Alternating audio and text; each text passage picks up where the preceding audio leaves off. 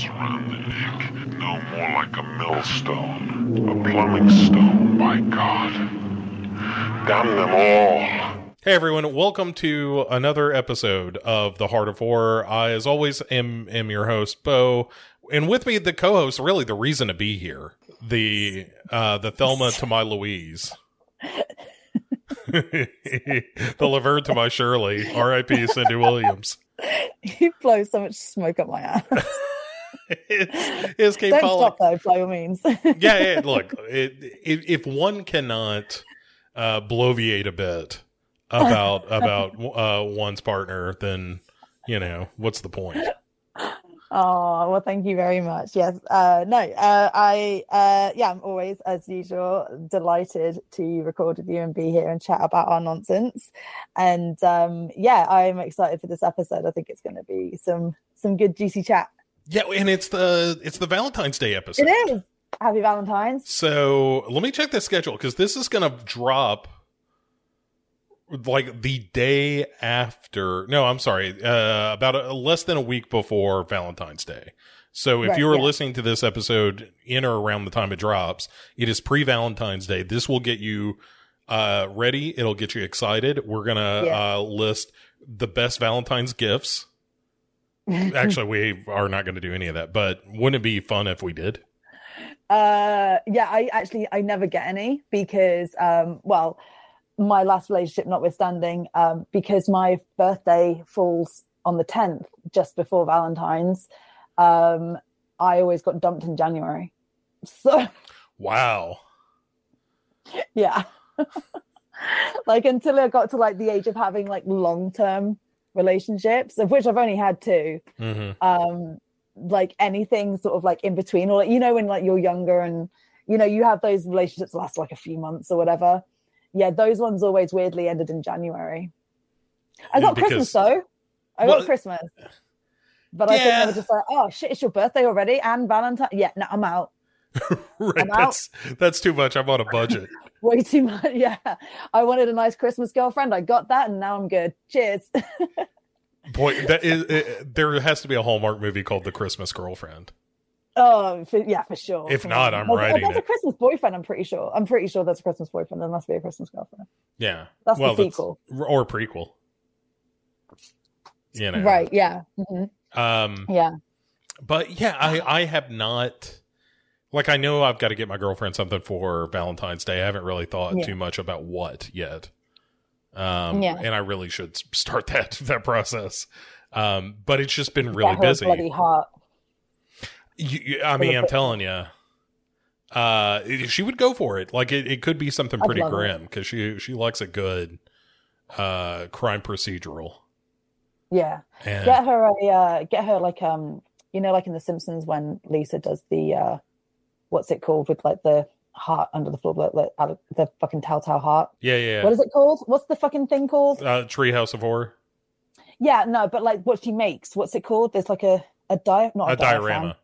Thank you. Yeah, diaphragm something else. Yeah, a couple of different things actually. Yeah.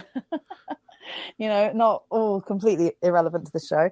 A diorama. Yeah, you should get her like a diorama of like the telltale heart. There you go. I can't remember if this was yesterday or today.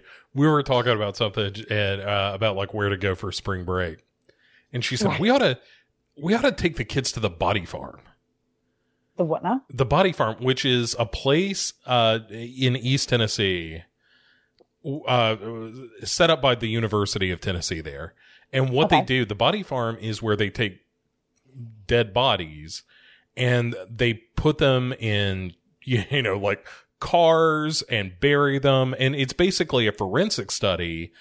Oh, I know this. Yeah, I thought you said the Buddy Farm. No, not the Buddy Farm, the Body Farm. The Body Farm. Oh, yeah, and she was like, we ought to take the kids to that. I was like, what are you trying to do to these children? Like, that is... Right, that is the most... Like, I would love to go. That would be fascinating. But, you know, do we really want to deal with the kids being, like, traumatized by you seeing a half-buried corpse? Yeah, but trauma creates the best sense of humor, so... Look, the kids are not they are fine on both senses of humor and trauma. Well, one of them is fine on sense of humor. The other one has no sense of humor. No sense of humor. Yeah, sure. You know, like he's very literal. Though. He like you can't be sarcastic because he gets like actually offended by it. And you're like, no, man, we're just kidding. Well, how am I supposed to know that? Oh, I love sarcasm. I feel bad for that kid because sarcasm is the highest form of humor, and I'll hear nothing against it. Yeah. One of the weirdest things I've had to unlearn is because I'm a very sarcastic individual as well, and one of the big no-nos in education is like, don't be sarcastic with your students because they can take it the wrong way, and you know it's supposed to be a positive setting, so you can't be like, oh yeah, you did great, you know, that kind of thing. Oh, my teachers did not get that memo.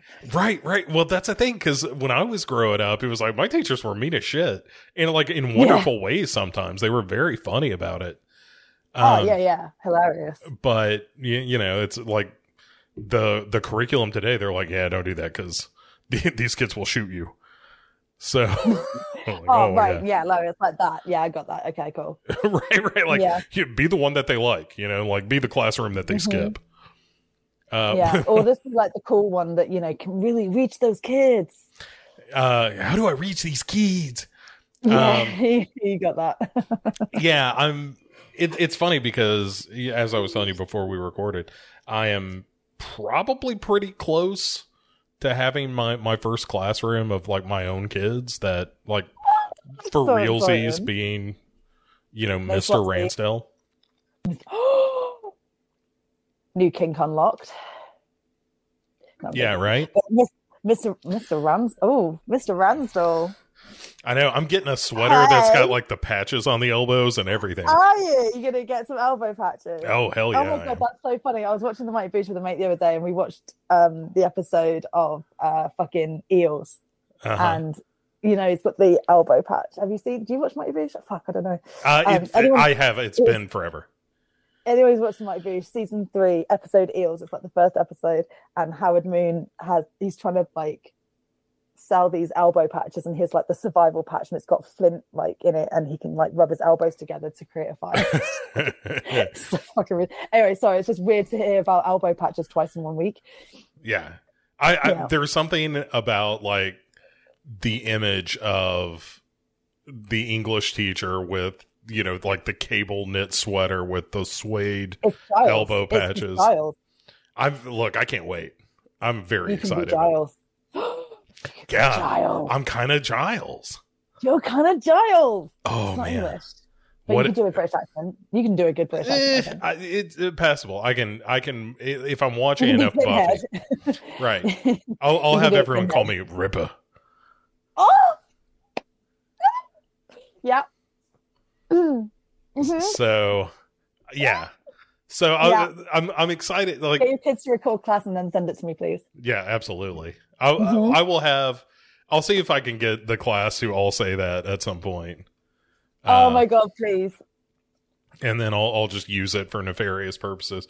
Yeah. So I'm gonna like while I'm waiting on the full time classroom thing, I'll probably start substituting like Monday. Yeah. And so I'll be. Hey, that's not the thing to get excited about, is it? It's substituting. Sorry, I thought in my head I heard that you were going to be starting the job on Monday, but no, right, got it. Yeah. No. But it's still, you know, like at the very least, I'm kind of done with all the prep work, and now I'm just waiting to get a position. And in the meantime, I'm still going to be bouncing around schools and kind of meeting all the administrations and stuff like that. And like the interview that I've got came from a guy that was like, "Hey, you applied for a different thing, but we had a job open up, and would you be interested in like starting earlier?" And I was like, "Hell yeah! How broken are the kids? Are they fucked up?" Are they? Probably. That was another conversation I was having with my girlfriend. I was like, the thing is, man, if you're taking over for a teacher that like is bouncing in February, like that's either because the teacher like broke a leg or got pregnant or just was like, these kids are garbage and I am out of here. Yeah. I mean, we'll treat it as an amber flag for now. Yeah, we don't know. They're like they're all questions, but I'll report back if they're terrible kids. I'll be happy to come back with evidence and names and addresses and a Rolodex. Yeah, like Trevor Johnson of 13 Robin Way. He's in one of my classes, and he's a piece of human garbage. Yeah, I mean he's only 14, but you can tell. You can see it in his eyes. Yeah, he's never going to be worth anything.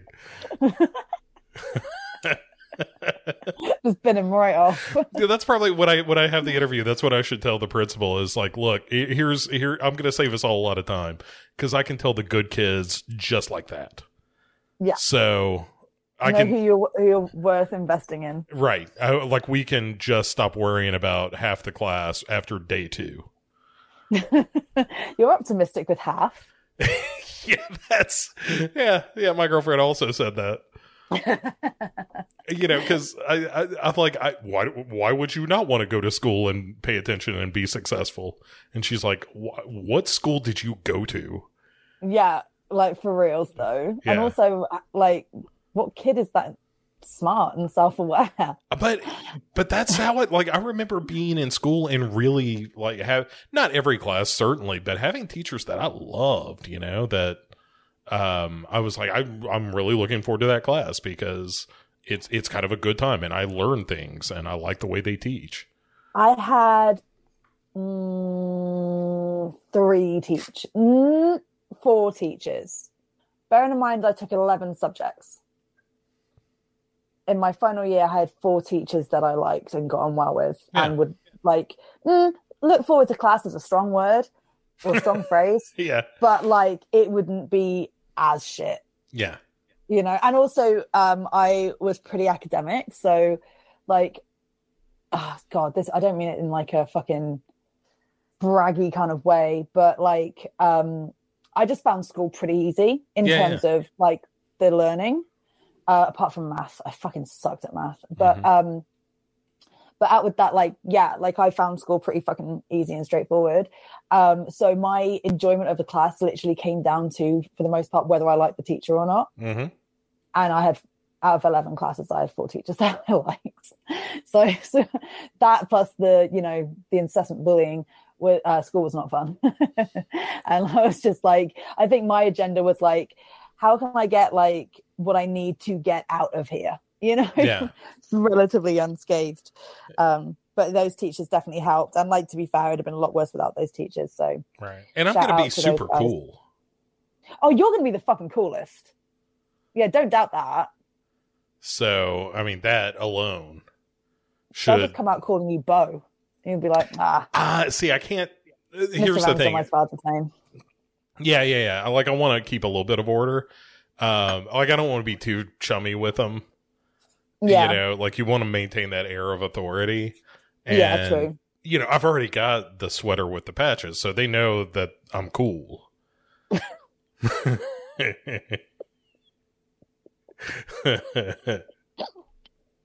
is going to go one of 2 ways for you, mate. And when I talk to him about the TikTok, Oh. Yeah, just the flossing. I'll turn the chair around and get real with him.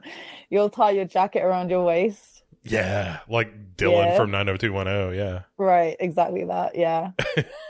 And you'll talk to them about like the hip hop and the boogie woogies and stuff or whatever the cool kids say nowadays. Just say the word, like say the phrase, it slaps. And we're good. That's literally all I know. It slaps. And yeets means like they fucking killed them. Here's a thing. I may have mentioned this on this show before, but so apologies. So old. But one of the things I heard that I thought was really cool that another English teacher did, is awarding extra points for bringing in definitions of current slang. Oh, yeah. I don't know if we said it on air or off air, but yeah, I remember having this conversation and it is good. Yeah, I think that's a really cool idea because it truly does show students like, hey, the language continues to evolve and the things that a word means can change, like definitions can change over time, and also as well, like the way that you communicate and relate to each other is not to be like scoffed at, and it's to learn from as well. Like it's a mutual respect thing. And also then it gives you an insight to what the fuck they're talking about. Right. So if I hear like, you know, Mr. Ansell's the Jangles, and I'm like, the Jangles? What the fuck is the Jangles? That's not. Do they say that? Yeah, no, I don't think so. Okay, you made that up. Okay, because like, I just stole that from The Green Mile and Mr. Jangles. Yeah, that is what popped to my mind. Mr. Jangles gonna go to Mouseville. Oh no, don't. No, it's too late. It's too late for this. I can't deal with the emotion. Oh yeah, you know John Coffey references. No, because it's a double whammy now. So that's how he did. Oh no, he killed them with a love. Oh, don't. It's so sad. All right, literally, I'm a fucking wreck when I watch that film. Yeah, me too. Like that's a movie I'll cry. Like I'll cry at anything these days. I'm a soft touch. In fairness, same. Yeah. You know? My hardcore exterior is only a front. Really, I'm just fucking sugar. Yeah, marshmallow goop. I'm a s'more. Like I had one of those moments where I cried at something the other day where I was I was embarrassed. I was crying at it. Did your missus turn around and ask if you're on your period? No. I did it alone. You know, I was not trying to open myself up to that kind of ridicule. She's tougher than me in every way. So I don't doubt it. Yeah. Right. She would be like, "What are you crying at, you baby?" Sorry, that commercial was so touching. Look at the puppy. Right. It really loves that toilet roll. Yeah, it was something. I think it was the end of Bird Box. I was doing notes on the movie Bird Box for an episode of Pick Six Movies, and it's not even a very good movie. And yet, by the end of the movie, I was like rolling a tear at like her giving the kids names and everything, and I was like, "Why am I crying at this? This movie's not even good." I'm being emotionally affected by nothing. Oh mate, I like Bird Box. I haven't watched it since it came out. Mind, I do quite like it. It's not great. It wasn't like mind blowing. Well, the problem is it's this weird combination of The Happening and A Quiet Place. Yeah, and it's not as good as either of those. No, it's not. So it's got Sandra Bullock in it. If Sandra Bullock wasn't in it, I don't think it had done as well as it did. And that's what did it to me. Is that I like Sandra Bullock and her like begging someone to just take the kids, just save them. And I was this is starting to get to me. Because, you know, now because I'm around kids all the time, I start thinking about that of like, yeah, I mean, of course you would do that. You would obviously sacrifice yourself to save your children if it came right down to it. So I wouldn't. No, I got too much to live for. I would do it for one of them. One up on me. I only got one to choose from. Yeah. I got two, and one like stands a pretty good chance at being a decent person. Fair, Ava's wily. She didn't need me to save her. She'd sacrifice me. Right. She's a dickhead. Trip you to save herself. You kid. She fucking would. Like, she fucking would. And she'd only cry because she can't reach the fucking snacks.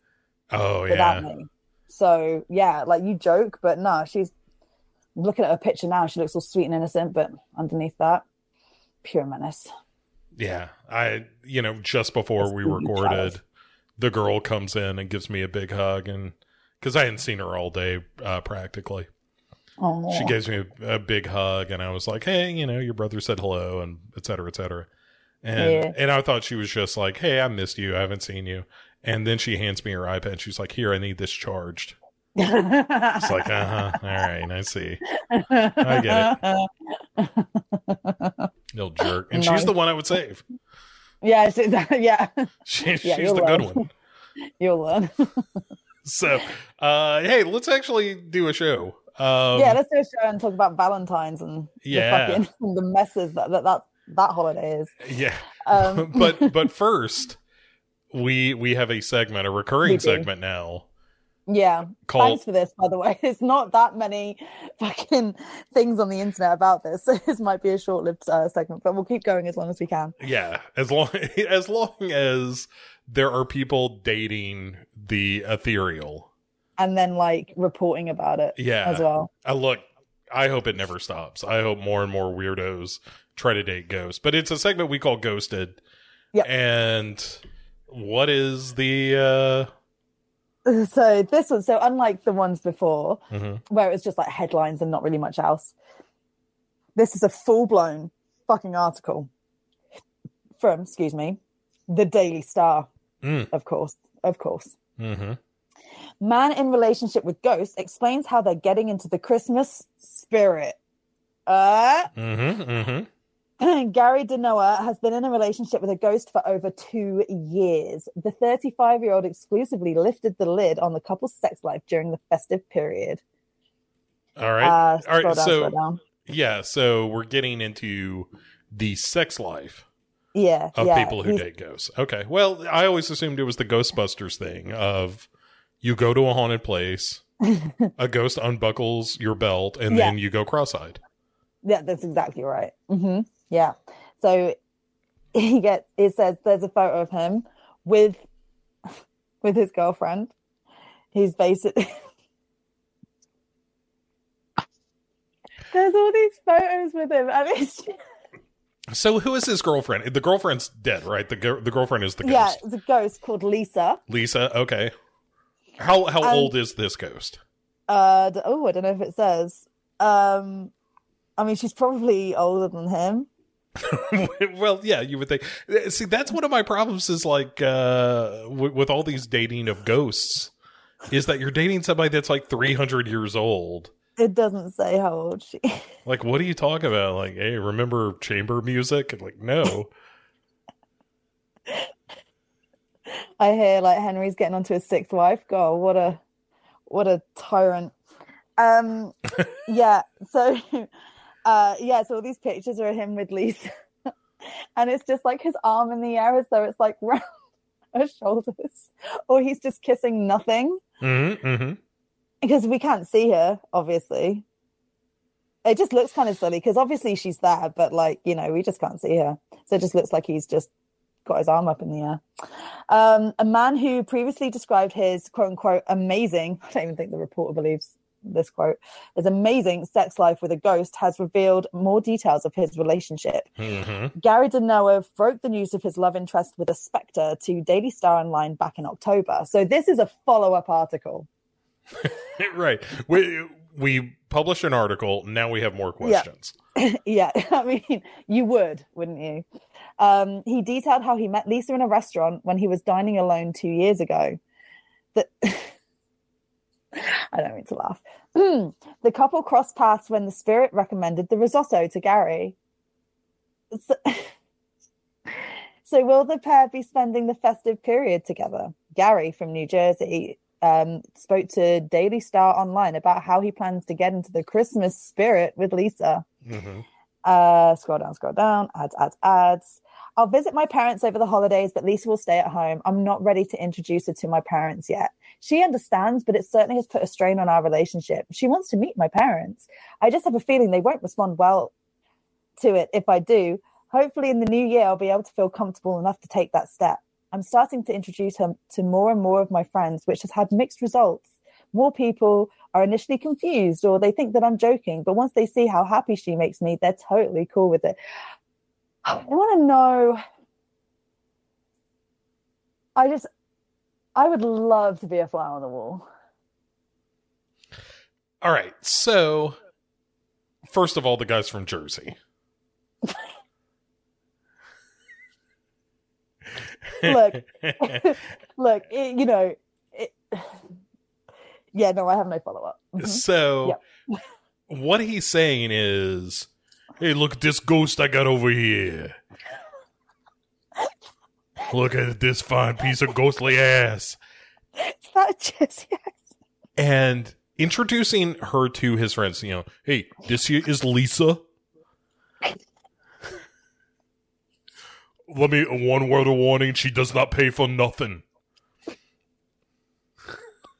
Turns out ghost bucks or whatever they use in the afterlife are never used here. It's like, what's the face in last episode? He got all pissy because it. Yeah, right. Put the bill. And that's at least this guy knows where it's at. I'm sure that his friends are like, well, some of them took it well, some of them took it not so well, because some of his friends were like, listen, Jerry, you are fucking crazy. You need to get some help because you are kissing air.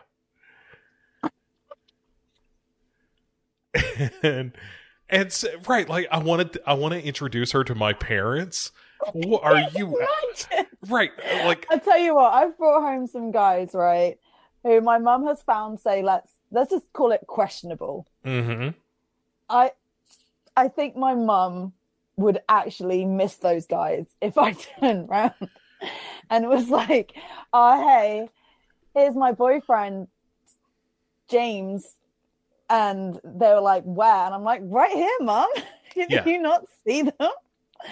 I think she'd miss the days where I just brought home psychopaths. And the mother's first question is going to be, how am I supposed to get grandchildren with this ghost whore of yours?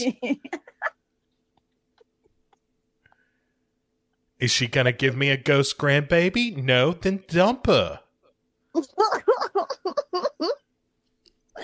But I tell you what, you save a ton of money in condoms. I mean, sure. That's only because ghosts only do anal. Everybody knows that. Everybody does that and head. There's just, you ain't getting pregnant from either of them. Yeah. They don't. They don't do vaginal. Too much ectoplasm. Right. You don't want to clean that off the walls. Oh my God, can you imagine? No. Every ghost is a squirter.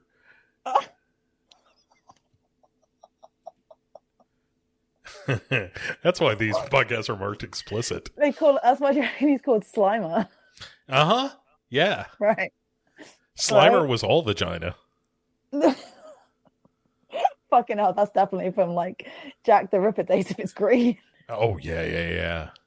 That is all up. Or a leper. Not just fingers that are falling off. Slimer is the vaginal ghost of a leper. You won't see that in Ghostbusters Afterlife. I'm going to say the fanfic you never thought you needed. Yeah, right. Right? Someone get on Wattpad. I'm said right now. Yeah. Where's that fan film? Right? I would pay that twice over. So, previously Gary, who works in the hotel industry. I don't know why that makes it worse. But it just does. Describe the couple's sex life as amazing. Our sex life is ever evolving. It gets better and better. There's always new sensations, different vibrations, which I guess is the best way to describe it. It's like your whole body is having sex. And since Lisa is a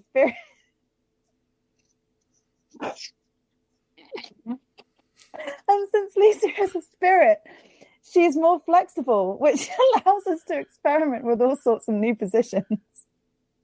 Sex around the holidays is a little different and it has more meaning because we are closer to the end of one year and the beginning of a new one. Yeah, I'm sure that whole like life, death, birth cycle for her is really fucking meaningful. Yeah. Meanwhile, he's writing his own Kama Sutra, the Kama Spooktra.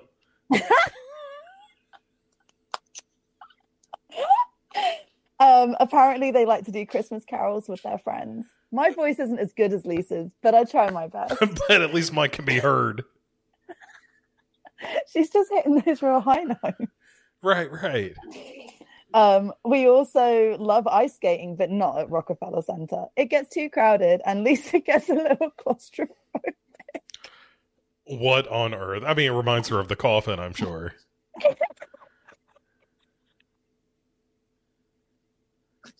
We prefer Bryant Park because it's more quiet and free if you have your own skates, which Lisa and I do.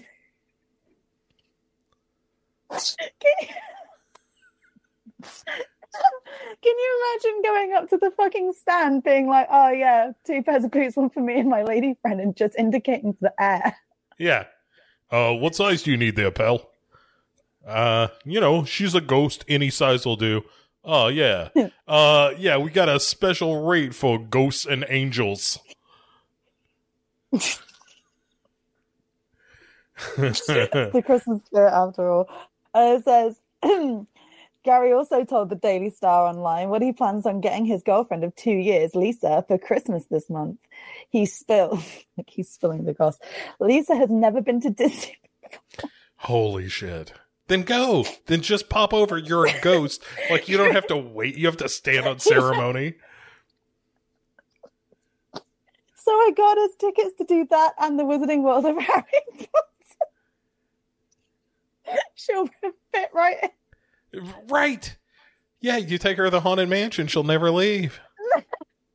She's going to be hooking up with Nearly Headless Nick, Well, and also, how does she know what a Harry Potter is? Like, I want to know when Lisa died. Like, is this someone who died in, 2018? Then maybe. But surely the dead. I mean, even Harry Potter transcends into the spiritual realm, surely. Yeah, I suppose. I just, for them, it's just like a reality TV show. What's that Potter kid up to this week? I love and hate this at the same time. Like, I love it because it's just so ridiculous, but I hate it because this is somebody who's wasting 2 years of their life on dating a ghost.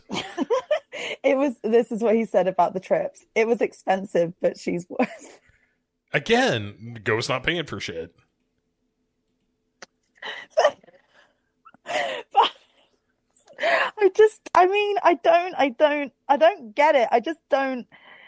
I mean, okay, all kidding aside, this guy must have some sort of psychotic illness. 100%. Because he clearly thinks he's having a conversation with someone. I mean, she recommended him the risotto.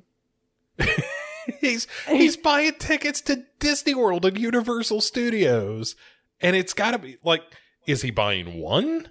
And just being like, look, she's a ghost, she'll slip in. It's not like you can put a wristband. It's like the opposite of trying to sneak more than one mate into a festival. Right. It's like, but fucking the Wizarding World of Harry Potter got me because I'm just like, mate, don't introduce her to the bloody Baron if she's got any kind of daddy issues. Oh, right. Hugga right down in those dungeons. Am I right? Mm-hmm. It's just. I'm just trying to wrap my head around the idea of taking a ghost home to meet your parents and having them being like, well, now we got to lock him up. We can't let him walk around dating ghosts and whatnot. It's like, did you ever see the movie Harvey with Jimmy Stewart where he's got the invisible rabbit friend? It's that where all the relatives, relatives are just horrified that he's gonna introduce. Was it like a kids thing, but one of those kids things that really shouldn't have been a kids thing? I don't know if it was meant for kids. I like invisible rabbit. Yeah. It's like a 6 foot. And it's like a oh my god, that's I know. Yes, fucking. I didn't think anyone else fucking knew that, and I'd gotten to a point where I'd given up talking about it, and I fucking ended up forgetting it, and now I've just it's all coming back to me. Yeah, it's a wonderful movie. Yeah, but it's a bit dark, is it not? Yeah, a little bit. Yeah, they end up taking him to a mental institution to give him a shot that's going to make Harvey disappear. Yeah, and he's like, well, if my relatives think I ought to get it, I guess I ought to get it. Oh my god, it's a terrific movie. This guy. There's a line in Harvey that I will remember the rest of my life, as long as my brain cells still work. And it's when he's talking about going to the bar with Harvey. Yeah. And he says, people come into the bar and they talk to us about all the big, wonderful things that they've done and all the big the big terrible things that they've done and the big wonderful things that they're going to do, because nobody ever brings anything small into a bar. And then I introduce them to Harvey, and he's bigger than anything that they bring to me. And those same people seldom come back, but that's envy, my dear. And there's a little bit of that in The Best of Us. Wow. Yeah. Wonderful, wonderful movie. But really watched that. you really should. It's a great film. But yeah, one of the big things in that movie is them like just constantly his relatives being like, whatever you do not talk about this stupid rabbit to anybody that matters. Yeah. But that's this. It's like him going around being like, hey, have I talked to you about Lisa? And they're like, yeah, you did, and we think you're a lunatic. Yeah. I don't know why, but just the fact that he works in a hotel, it gives me the ick. Like, do you think he's taken her there? Maybe that's where they met, No, they met in a restaurant, didn't they? She recommended him the risotto. Well, but he was dining alone. Well, of course, and he still is. Yeah, that's not changed, pal. Yeah. Your perception has, but... once again, I have more questions than you could possibly answer about this because and unfortunately there doesn't seem to be a follow-up. Right. Like I need to know things like aside from the risotto. Yeah. What made you realize she was a ghost? Does she look any different? Can you see through her? Can anyone else see her? Has any of your friends seen her other than you? Yeah, this is the thing, right? Those friends who apparently, mix things and apparently everyone sees how happy he is and all that.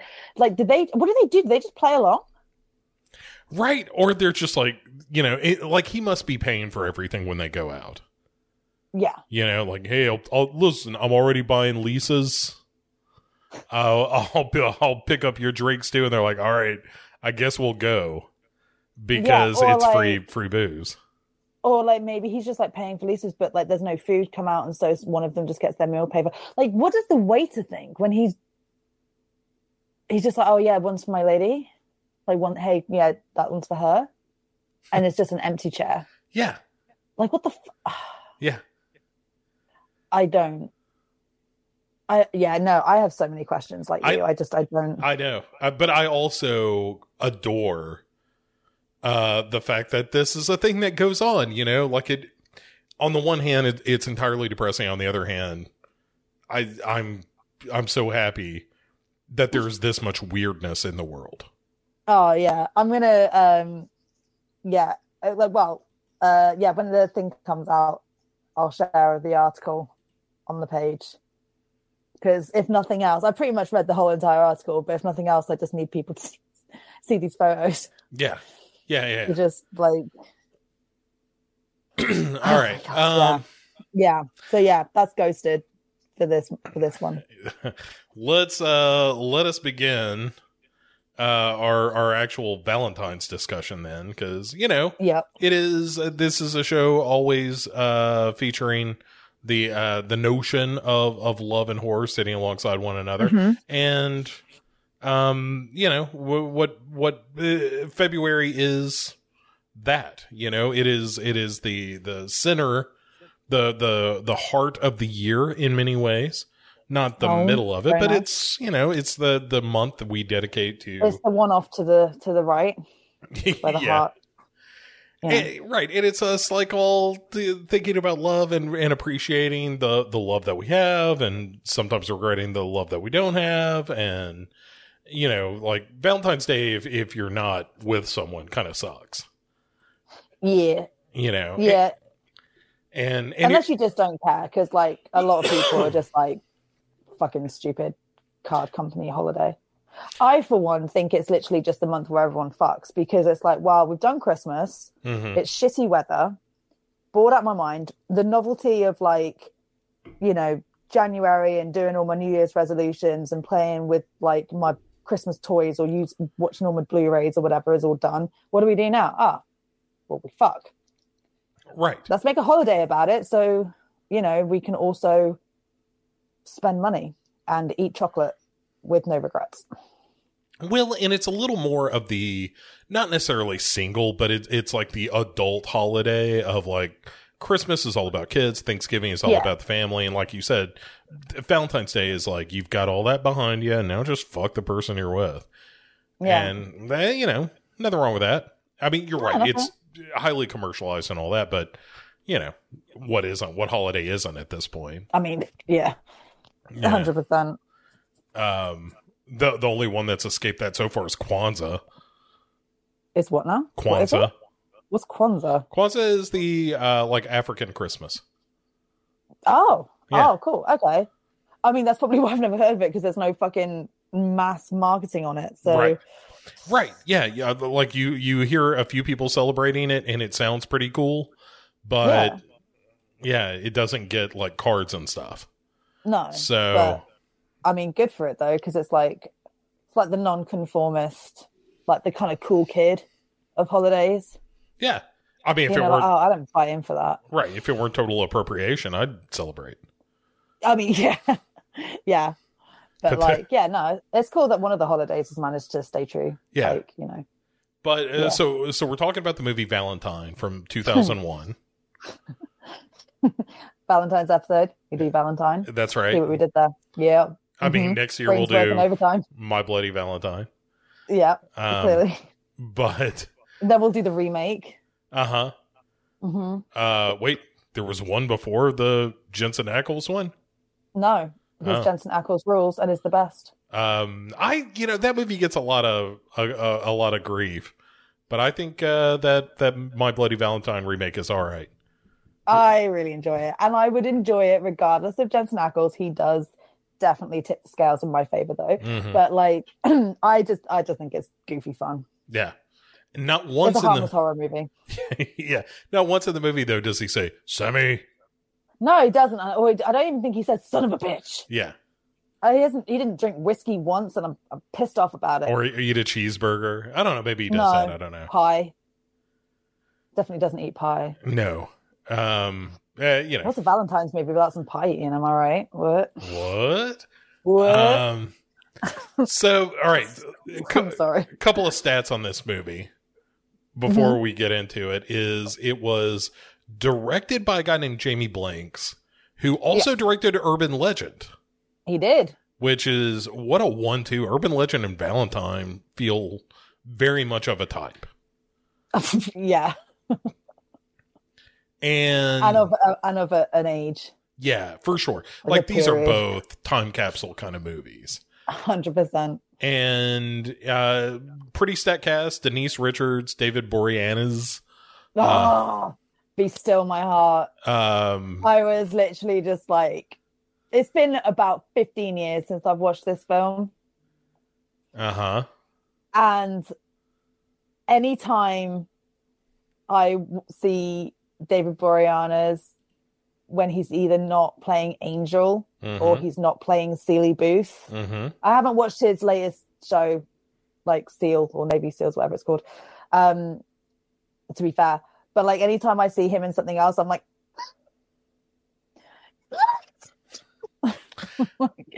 it's and it's just, he's so angelly in this with his hair and his stupid oversized t-shirts. I just what is up with those fits? Just again, time capsule. Late 90s, early 2000s. It was all about it is loose shirt over, some baggy slacks, jeans sloping down your ass, and but the haircut and everything, and like the way that he kind of like holds himself because he's stupid tall, and he always has some tiny little blonde person opposite him, and so he has to kind of like do that kind of like hunky broody kind of like slouch thing. Is he really tall? Yep. I mean, he's taller than 5'2". Well, yeah, fair enough. He's 6'1". Yeah, that is pretty tall. Yeah, it's relatively tall. I mean, it's not like, it's not as tall Sam as and me. Dean tall. Not as tall as you. Not as tall as Sam and Dean. No. Joe Padalecki's 6'5". No. Yeah, I guess that's true. Yeah. He's a big guy. So Misha Collins, who plays Cass, he's 6'1", and he's like considered the quote unquote short one. That's great. Yeah, because I think Jensen Ackles like 6'3". Yeah, see, that's why I would fit in with those guys so well. That's why, sure. Yeah. You're Bobby. Don't even fucking doubt it. You're so Bobby. Yeah, I kind of am. You are so Bobby. And I'm sorry for anyone who doesn't watch Supernatural. Yeah. Because this will mean nothing to you. But also, you should definitely go watch Supernatural. It's all on Prime, so you really have no fucking excuse. Yeah, I've got a real like, I'm trying to help you, you horse's ass kind of vibe. Oh, just say idiots to me. Come on. Listen, you idiots. Is that better? Tell you what, yeah, it's really good. That's yes. Cranked my chain or whatever the fucking phrase is. Cranked my engine, something. I don't have a Bobby fetish, but just anything supernatural. It's like. Did the end of Bobby wasn't like he died and they kept him around as a ghost for a while. There was an episode of like a ghost thing, and then there was a whole other thing. I don't want to say too much. All right, it's already been done, but I know, but anyway, back to Valentine. Yeah, so but Denise Richards got a fucking Katherine Heigl. Katherine Heigl shows up for a hot minute. Renounced the film. Really? Apparently, she hadn't read the entire script when she accepted the role, and then she watched it and went obviously the final cut on it, and she hated it. And like apparently in 2005, this is according to IMDb, in 2005, she was just like, "Yeah, it's a shit film. I don't like it at all." I mean, have you seen your other movies? Like, hey, I love 27 Dresses and The Ugly Truth. The rest I cannot speak for. I mean, I don't know that. I in the oeuvre of Katherine Heigl, I don't know that it's the movie I would single out as like, this is the bad one. Yeah, that's true. You know, like the Ugly Truth. I love The Ugly Truth. What else? Hold on. Let's just 27 Dresses, but that I think there was what was that one where she played like a femme fatale or something or other. Killers? It's not Obsession, is it? No. Unforgettable? Apparently. All right. Well, she's been in a bunch of stuff. Yeah. But she was in Romy and Michelle in the beginning. You what? know? Yeah. Was she? Yes. She was in Romeo and Michelle? No. She was in a prequel to Romeo and Michelle. There was a prequel to Romeo and Michelle? There certainly was. Is it fucking awful? I'm sure it is. Yeah, she was in Under Siege too. Like, again, just keep your mouth shut at Katherine Heigl. You gotta be in the same running as fucking David Boreanaz as you shut your whore mouth. Right. So she was Alexandra Breckenridge was the Michelle to her Romy in Romy and Michelle the beginning or something. Romy and Michelle in the beginning was the name of it. That's no, I'm saying no to it. Yeah, as well you should. Nobody should see this movie. No, it's fucking terrible. Yeah. I've already determined without having seen it or have heard of it before 2 minutes ago. Right. Yeah. I mean, anytime it's like when they did the prequel movie to Butch Cassidy and the Sundance Kid called Butch and Sundance: The Early Years. No. That was a straight to TV kind of movie. It's like, well, nobody need this. No, like, didn't need it. It's lazy. And it's not thought out. Yeah. I bet. But like, yeah, no, it's just anything where you have to crack on like the beginning, the early years, like it's like if you cannot think of a better title than that, then I have no faith in your script. Yeah. None. You know? All right. So it also, this movie also has Marley Shelton. Yeah. Fucking didn't realize it was fucking Judy. Sheriff Judy. That's right. Scream. Also, she was Dr. Dakota Block in Grindhouse. And fuck yeah! Oh my god! Yeah. Yes, of course. Oh, that fucking play. Yeah, and she's done well since, isn't she? Yeah. Jessica Capshaw, who was I've never seen an episode of it, but she played Arizona Robbins on Grey's Anatomy. I only mention that because Arizona Robbins is a terrific name. It is. She also plays, funnily enough, David Boreanaz's ex-wife in Bones. No kidding. Yep. Huh. I guess I haven't gotten that She's far. in it for like, I don't know, maybe 3 or 4 episodes at most. But like, yeah, I remember going back. I remember I must have watched it. No, I still could have watched it 15 years ago and it'd still be like because but 17 years, Bones, fuck. Anyway, yeah, and being like, oh shit, it's fucking the ex-wife. Fuck yeah, as you do. Yeah. And then we got Jessica Caulfield, who was in Legally Blonde and Urban Legends Final Cut. Yep.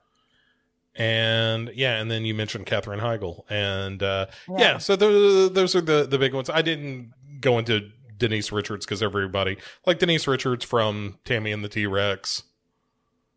Love Actually. Yeah, Starship Troopers. Wild Things. Yeah. Oh, yeah. Wild Things. Do you reckon the jacuzzi scene is like a bit of a throwback to Wild Things just because of like the wet hair and stuff? I don't know. It just sort of like, there was a moment, when she dives, puts her hair back in it, and then she just sort of like, the way, what I mean? Like, it just kind of like, I was just like, that looks familiar. Like the way that, I don't know, something about that. Yeah. Denise Richards is like one of those women that you see and you're like, that can't be real. Yeah. Like she is, young Denise Richards was so ridiculously hot. Yeah. That it didn't matter that she wasn't that great an actress. It was just like, just put her in the movie. Yeah. And she's 100%. Not terrible, but she's not, like that's not why she's my favorite character.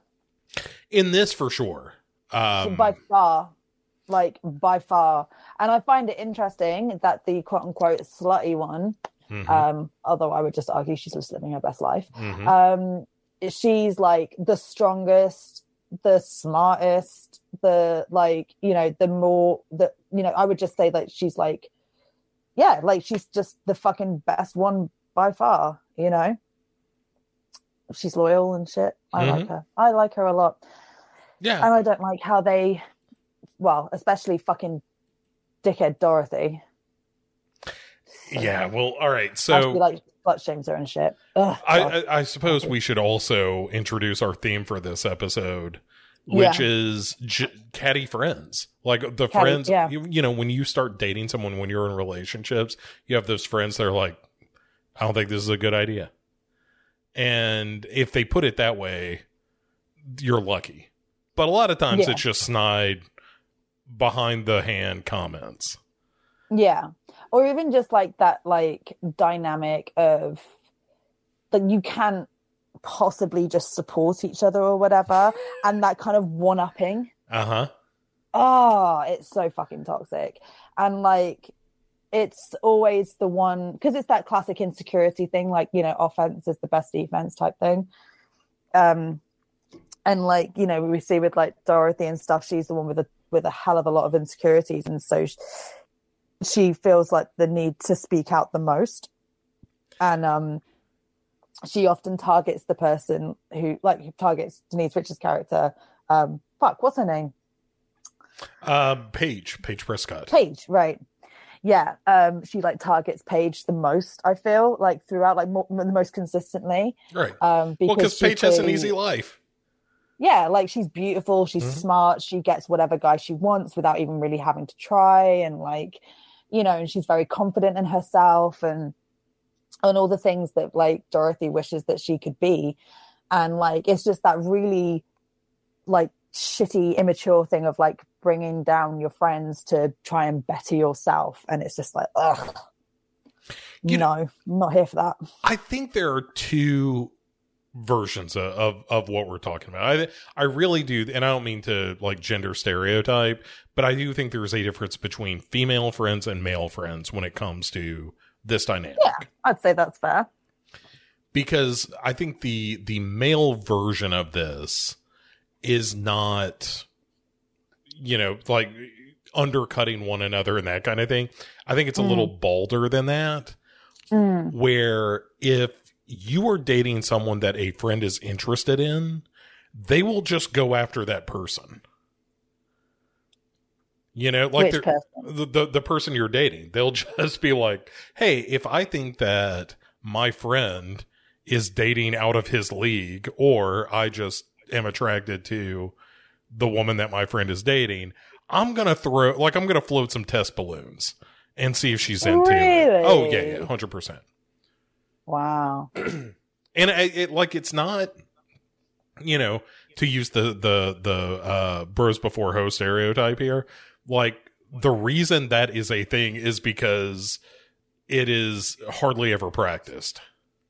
You know, it is really. Oh yeah, it's 100% like, hey, as much as I love my friend, I don't think either the woman that my friend is dating is out of his league and I am not, or I just also find her incredibly attractive. So let's just see what happens. Yeah. That makes sense. It's less sniping and much more like, well, you know, let's just see. Yeah, like may the best man win kind of thing. Right. All's fair in love and war kind of stuff. Yeah, girls are, I would say that's like way less toxic. I mean, yeah, that actually, thinking back on some stuff, that makes sense. Yep. But like, yeah, like with like, oh, like there's this guy that I dated when I was a teenager, and like I just remember all of his friends, not all of his friends, but like a good chunk of his friends just being like one of them actually did make out with me when he knew full well that like Andy was kind of pursuing me. Mm-hmm. And it really like threw me, but like I didn't know at that time whether Andy liked me or not, so I was just like, yeah, fair game. Right. Yeah. And like, and nothing ever really happened because I think a week later I did actually get with Andy, and that was who I wanted really. But like, but yeah, like, but there was no, like, even though like they knew, there was no animosity there. Whereas like if that had happened with my friends, all hell would have broken loose. Like, oh my God. So, yes. All right, I'm not going to come off very well in the story. Okay. These are the best stories that we hear on the show. Bad behavior from Kate should be its own segment. I'm vetoing that. But yeah, no, I'm not going to come off very well, but just this was a while ago and I was young and stupid and hormone driven. Okay, I'm still hormone driven, but I have a bit more of a conscience now. So I had this friendship group at school that kind of like kept together for a few years after school and like into college and like the first early years of uni and stuff. So like we're talking like 19, 20. And it was a bunch of girls, and even at school, there was constant drama. There was never a point where all of us got on along at the same time. There was always like two girls who had fallen out over some bullshit, and then there was sides. And then a week later, someone else sort of had a fight over something else. And then that first gripe would be forgotten about and we'd be focusing on that one now. Like there was never a point where we weren't fighting about something. Generally, I try to not take sides. Like if someone asked my opinion, I'd give it, but I wouldn't be normally my opinion would just be like, this has nothing to do with me and I don't give a shit. Mm-hmm. Which used to just not go down well either. So I can fucking win whatever. But there was one girl who, fuck it, she's never gonna listen. She's called Michelle. Yeah, so she was one of these people who had, do you know what, she was kind of like Dorothy. She had a lot of insecurities for no real fucking reason, to be fair, but like she was really tall and had quite a boyish figure. She's now a model. So it's not like she was ugly or anything. But she just was a bit like insecure because she had this very kind of like, you know, very narrow frame, and she was very tall. And guys generally didn't like her because of that. But at the same time, though, she was really like obnoxious. And like kind of just would put out this air of like, I'm the shit, and not in a way of confidence. It was just like an arrogance thing. And she would just like do the thing of like putting her friends down to make herself feel better. Like at school, I was never really, I've never been a very skinny person. But I always had like boobs and hips and an hourglass figure that kind of went to my favor. And she would just sort of make snide comments about my weight and stuff. because presumably it would make her feel better about the fact that we had complete opposite body types. But obviously it made me feel like shit because like I was still a teenager and very sensitive about like my image and whatever.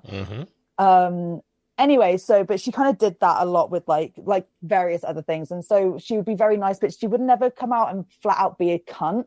It would just be snide comments, and she'd just go, "Oh, I'm only joking," you know. So, anyways, she really liked this guy, and so there was about 6 of us in this friendship group, and she really liked this guy. Had done for ages, and but she would never do anything about it, and we'd just have to like hear about it. And hear all the whinging and like, oh, but he's not looking like, and she would just bitch and never do anything about it. So we all took it in turns to sleep with him. Oh, wow. Okay. And told her. And we kind of did look how easy it is. So, but was that the intent of like, hey, it's not a big deal? We wanted to knock her down a few pegs. Okay.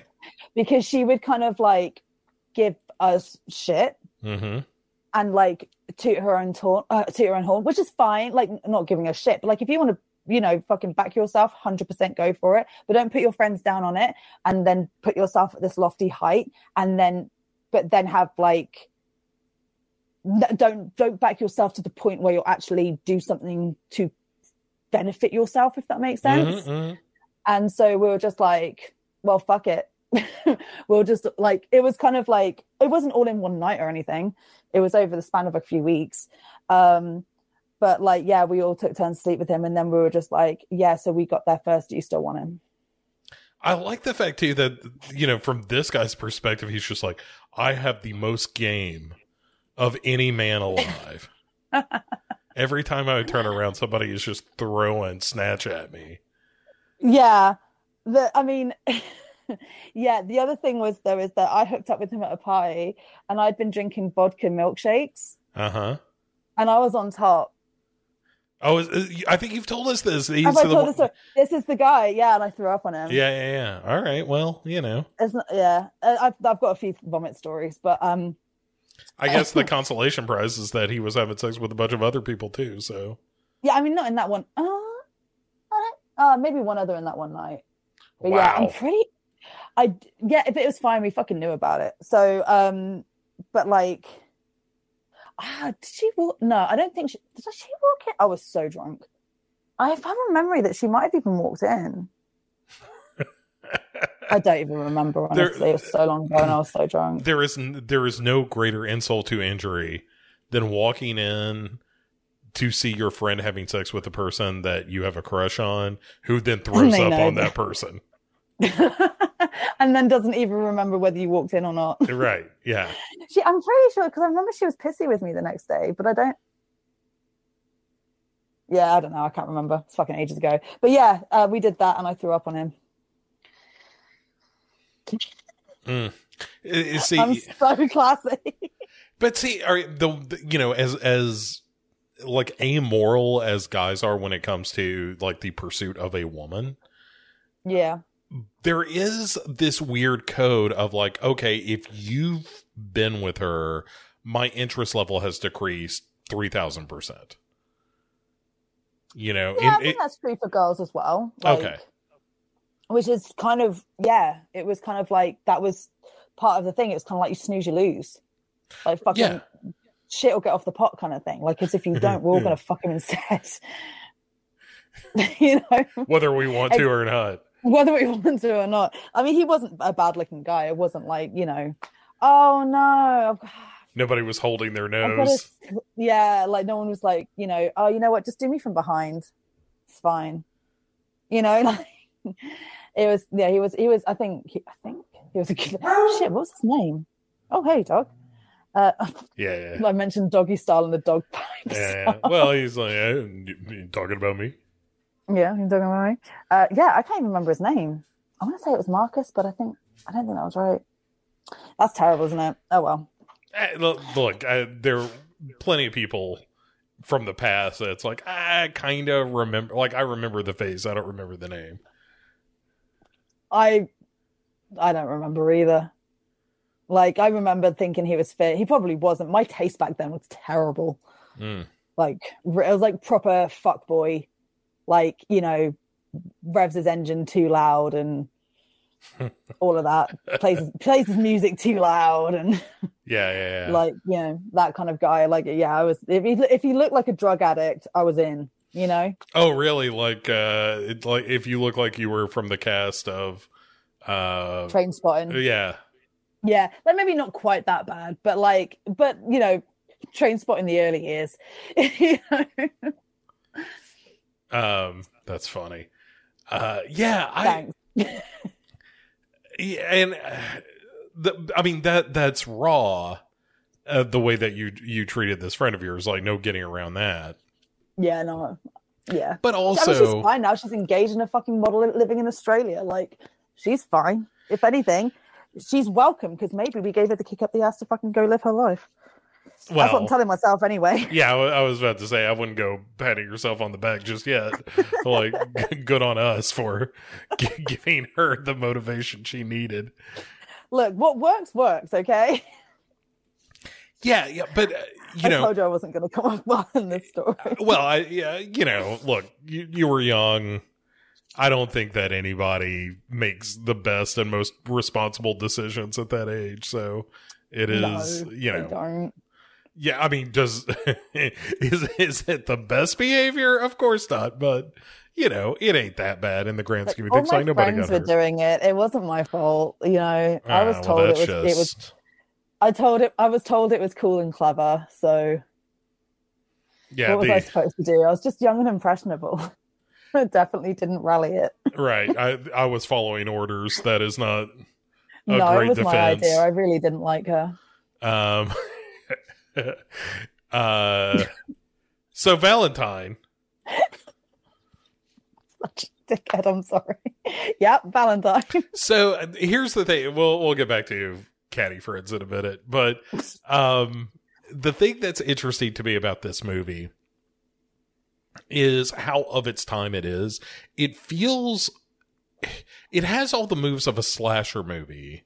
Mm-hmm. But it is that mid 90s to mid 2000s kind of slasher where it's real glossy.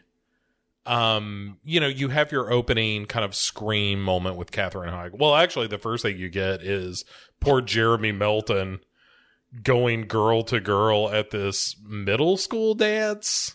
Yeah. Like, hey, will you dance with me? And everybody be like, no, you're disgusting. And it's Dorothy, right, that finally dances with him. And, you know, because she's kind of a chunky girl. And so the fat shaming in this film is it's such a film of its time. Oh, it's it's crazy how fat is equated with being an outcast. Fat. No, absolutely not. Is if fat was being like, I mean, aside from potential health issues, but in terms of like what they're bothered about fat is as if that's an issue. But the fact that she's not even fat, even if it were an issue, she's not even fat. Right. Oh, fucking 2000s. At worst, you might call her big boned.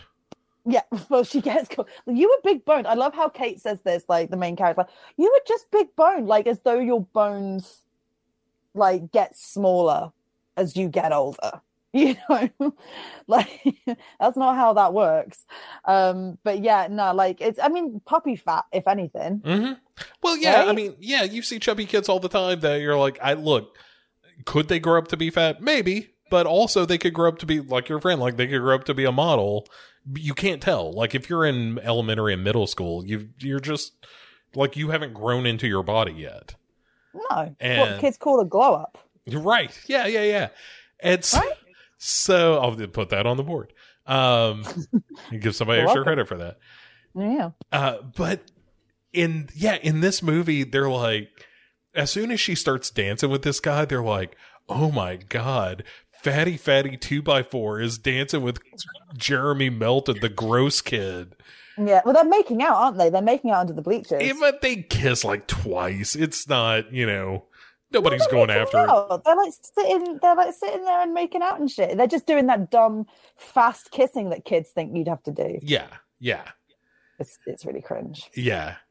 But the kids see him and are just like, look at these kids, they're disgusting. And Dorothy is like, no, he forced himself on me.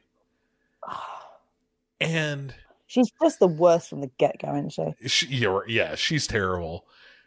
And then like all of these kids strip poor Jeremy Melton and beat the shit out of him. And importantly, we see that his nose starts bleeding. Yeah. Because that's going to be a thing. And,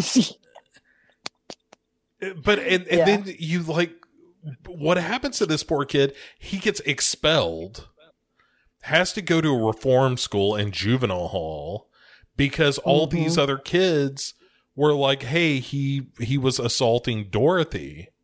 Yeah. And so the like end of the story for Jeremy Melton, at least in this part of the film, is that he ends up going to the Giggle Factory. Yep. And all these kids just go on with their lives. So yeah, it's a good like a slasher movie setup because you're like, oh, that Jeremy Melton kid, he's going to terror train the shit out of these kids. yeah. Yeah. For sure. And sure enough, like there's 13 years after that happened in 88. So it could have been me. That could have been me. I was born in 88, so it definitely couldn't have been me. Yeah, I was of the age. Like I could have been Jeremy Melton in a different world.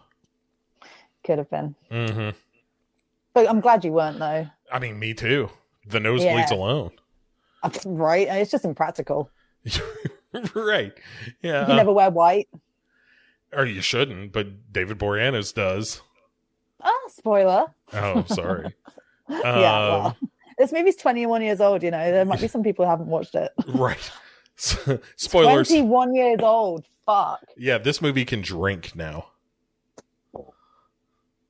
Although not rent a car. David Boreanaz is in his 50s. Yeah. Probably still throwing it around though. I don't think so anymore after that out of court settlement. What happened? I don't know anything about latter day David Boreanaz.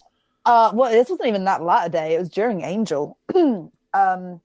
No, it wasn't. It was during Bones. Sorry. Like while he was married, and they're still married to his Playboy model wife. Mm-hmm. I'm sorry, that was very misogynistic or something of me to objectify her like that. But I literally don't know her name or anything else about her. Mm-hmm. So, but anyway, yeah. So, he apparently, while introduced a role of Bones, propositioned, shall we say, one of the guest actresses, and assaulted her or something, or tried it on with her. It was all kind of like very much hushed up. And it was like I think he tried it on with her and stuff and basically said like, if you fuck me, then I'll get you like a reoccurring role, or I don't know, something like that. Oh yeah. Well, that's it's not great. It's not great. And then and then she was like, well, no, and also fuck you, and I'm suing. And then it got settled out of court, and his wife never left him, and he's apologized and did a stint or something or other in like some sort of sex rehab something. Sure. I'm a sex addict. Let me go away for 30 days. Now I'm better. Yeah. But there's been literally nothing else before or since or around it. It was just this one thing. And not that I'm not justifying it at all. But like it Sure. could well be that he has genuinely he was just a fucking idiot with too much power on his hands and saw a pretty actress and thought he'd take a shot. Which is not justifying, not okay, especially when you're married and especially when you're in a position of power. But hopefully he's learned his lesson. And also Sarah Michelle Gellar's still friends with him, and I like to think that she has a moral compass. And apparently, what's her face fucking who plays Kate in this is still good friends with him nowadays as well. Oh, yeah. All right. So well, I mean, fingers crossed he's a good egg.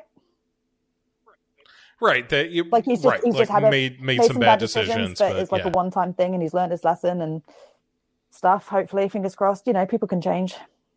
I'm choosing to believe that though, because Joss Whedon is already fucking. He's that's enough bullshit associated with Buffy, love of my life. So sure, but there's all these articles coming out lately where Sarah Michelle Gellar, SMG, as we know her, coming out and talking about the set of Buffy could be toxic sometimes, but I'm really proud of the role and what it meant. Yeah, so when all that stuff with Joss Whedon came out, she put a thing, and to be fair, anyone who follows Sarah Michelle Gellar at all, she doesn't really do interviews, she doesn't really do press junkets, she doesn't do Comic-Con, she's very much kind of I do the job and I do the role and I go home to my family and that's that. And but when and she also the only time she's ever really got political as well, she doesn't tend to sort of get political about stuff, but when Trump was in power and she was just go fucking vote for anyone else but Trump, and every now and then, but generally she kind of keeps things sort of very neutral. But when the whole stuff with Joss Whedon came out, she was basically this stuff went on. I do not condone it. I'm really proud of everyone who's spoken up.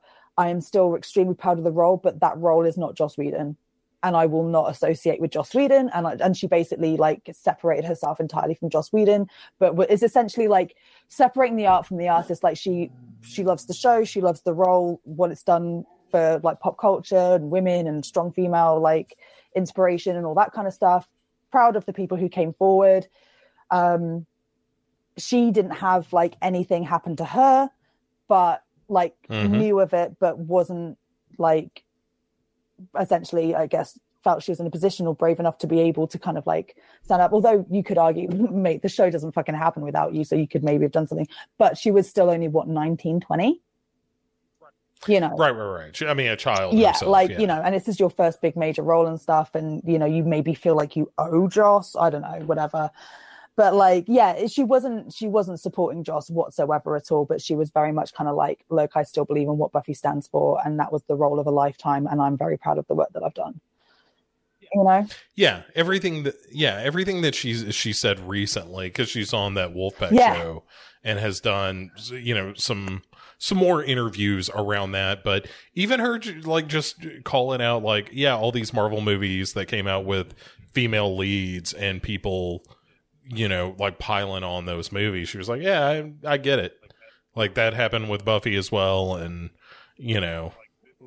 people are not there is a subset of people who see a movie featuring a strong female lead and are threatened by that.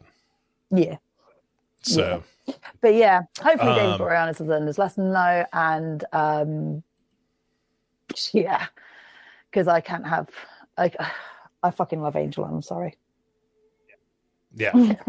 So, right. So back to this movie though. So what happens is you flash forward, and Katherine Heigl gets a little poison pen pal message. Yeah. When she's at work and late at night in the morgue by herself, which this is one of those things I'm I don't know if you're allowed to do that. I think you can.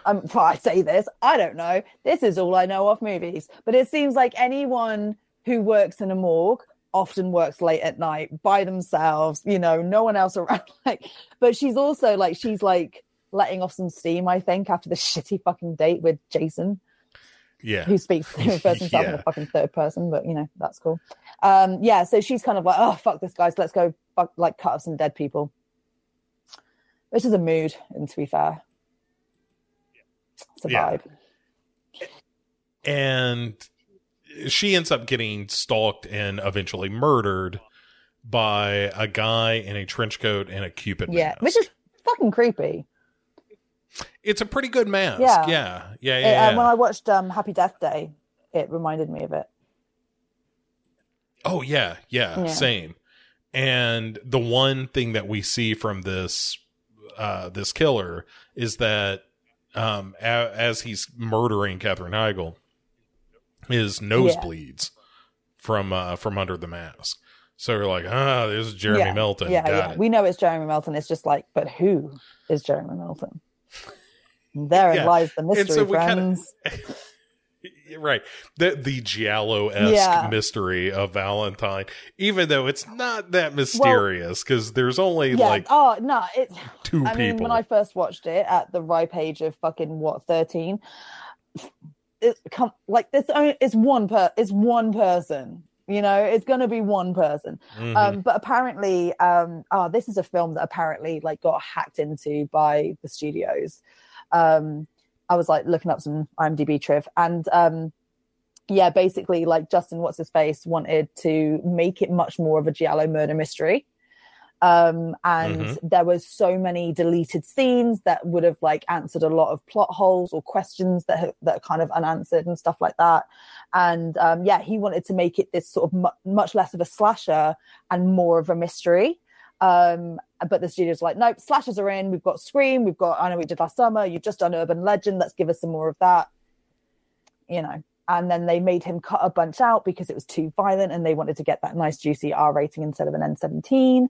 And so there was a lot of violence which would have been included, and it also included a fair amount of plot, which they just had to cut. Right. The backstory of what happened to Jeremy, why he went after the girls and not the guys, except he did go after the guys, but it would have been too bloody to show it. And there was, all of this stuff. So it's a studio's fault. Basically, this movie could have been a lot better than what it was. And not that it's bad. I have a lot of fun with this film. It's a fucking fun slasher, but it could have had a bit more credence should the studios have backed off. Yeah, and it's probably worth saying this was based on a book. That there is a novel out there that might, have more MacGuffins and red herrings and, be more of a mystery. Yeah, I heard that it was the title that they based it on, but it wasn't really so much so of the story itself. I could have that wrong. I don't know. You probably know more than I do. So well, let's not get crazy. But so you've got all the girls that are friends of Katherine Heigl, which are the ones that we mentioned up front. There's Kate, Lily, Paige, and Dorothy. And Dorothy was the former fat girl, or again, in quotes. Paige is Denise Richards. He's the kind of Kate is the one that's. Yeah. Pardon me. Kate is the one who we will find out is dating Adam. David Boreanaz. Adam. And then Lily is just kind of the other one. Yeah, she's just the kind of the Aquarius of the group. And I don't mean that disparagingly, being that I am also an Aquarius. But she's the one who's kind of she's dating an art guy, like an artist. And she's a bit flaky and she's a bit So she's the fun one. So Lily's the fun one. Denise Richards is the sexy one, and whatever. And then you've got the quote unquote fat one, but I would argue she's the rich one. And then you've got Kate, who's the girl next door, homegrown, gonna be a soccer mum when she gets older, kind of thing. Yeah. Yeah. I like the fact in the funeral scene that everyone is just look at Paige sitting there with her tits out for this funeral, which is not unfair. She is wearing a sexy funeral dress. Yeah, but also sometimes you just can't fucking help that shit. As an owner of big boobs, you could wear a polo neck and people will still make a fucking comment. Well, but this was pretty low cut for. This was no polo. Yeah, no, it was. It was pretty good. But anyway, but it also kind of sets up Paige's character as being so what? let's throw a little chum in the water, see what's biting today.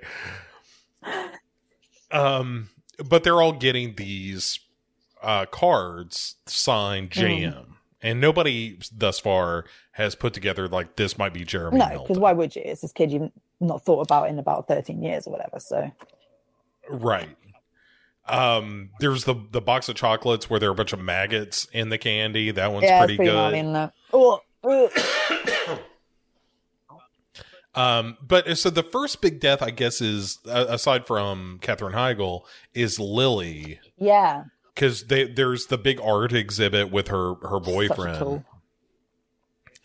And yeah, he's a real piece of garbage. And there's one kind of red herring that goes away pretty quickly, or just isn't a big enough deal in the movie to think that this is actually the killer. But it's the ex-girlfriend of this art dude Campbell named Ruthie, who's like, hey, this guy's a flim-flam man. This guy's just here to get all your money. Yeah, that's not Lily's boyfriend, though. That's Dorothy's boyfriend. Dorothy's, right, yeah, right. This guy's just, yeah, but then he does have this girl who turns up and he's just like, oh, yeah, basically, I thought we'd have a three-way. Hasn't told Lily that this is his plan. She just turns up and starts, like, unbuttoning her shirt and getting all hot and heavy, watching them make out and whatever. And Lily's just like, the fuck? Not. Like, no. Like, what the fuck? I don't know this guy. I don't, like, didn't talk, no, get fucked. And so the girl kind of just, like, stalks off. And she's just like, yeah, I'm going on my trip. Bye. Kind of thing. Rightly pissed off. And then she gets gun-gotted. But yeah, like the Ruthie chick, she turns up in a bit because like it's after Campbell's turned up on Dorothy's doorstep saying basically, I'm homeless. Give me your money and your nice pad, your shag pad. But like, you know, I'll make doe eyes at you and you're just that insecure that you'll just eat up that bait. Basically. But yeah, Lily gets shot by Cupid's arrow. Yeah, well, and this is maybe my favorite sequence of the movie, where she's kind of wandering around this art installation with these images, the very sexy images of close-up mouths and stuff, and like everything's constantly shifting like it's a big maze. Yeah, there's like a lot of what's the word? Like what's the fucking thing? You know, you get on like cereal packets where it's like, where it changes images? Oh, like Magic Eye stuff? Yeah, like, you know, when you like look at it one way and it looks like something and you look at it another way, it's like another thing. You know, I can't remember what the fucking term is. But yeah, like you get the cards with them on. You know what I mean? You know what I mean? It's all that kind of stuff. I do know what you mean. I don't know the name for it either, but I know what you're talking about. Yeah. But I think all of that is really stylish and cool. And then her getting shot with the arrows and then just kind of tumbling down this stairwell thing, you know, like of these like apartment warehouse blocks. And she ends up in the trash, right? Yeah, and this massive big like, what are they called, Grundon bins or something? Like the ones that like you put like the industrial waste in. And then the thing just nicely, neatly, just the lid just closes on her. But because Lily was going on this work trip, all her friends are like, oh, she must have just taken off. And, you know, she's out of town. Especially if boyfriend's like, yeah, she got shitty with me and walked off. It's like, she's gone home and now she's just gone on this trip. Logic. Right. But then the cops, and then the cops show up though. And they're like, hey, what about your friend Lily? And they're like, she's on a trip or something. And they're like, no, she's not. Yeah. And they're like, oh, you know what?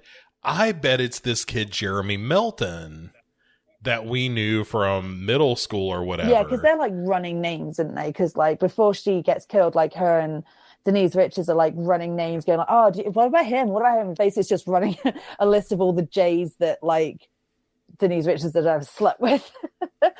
And it's great bit where she's like, Paige is like, why would it be one of my exes? What about one of your exes? And then like Lily's just like, because you've covered more of the alphabet than I have. You know?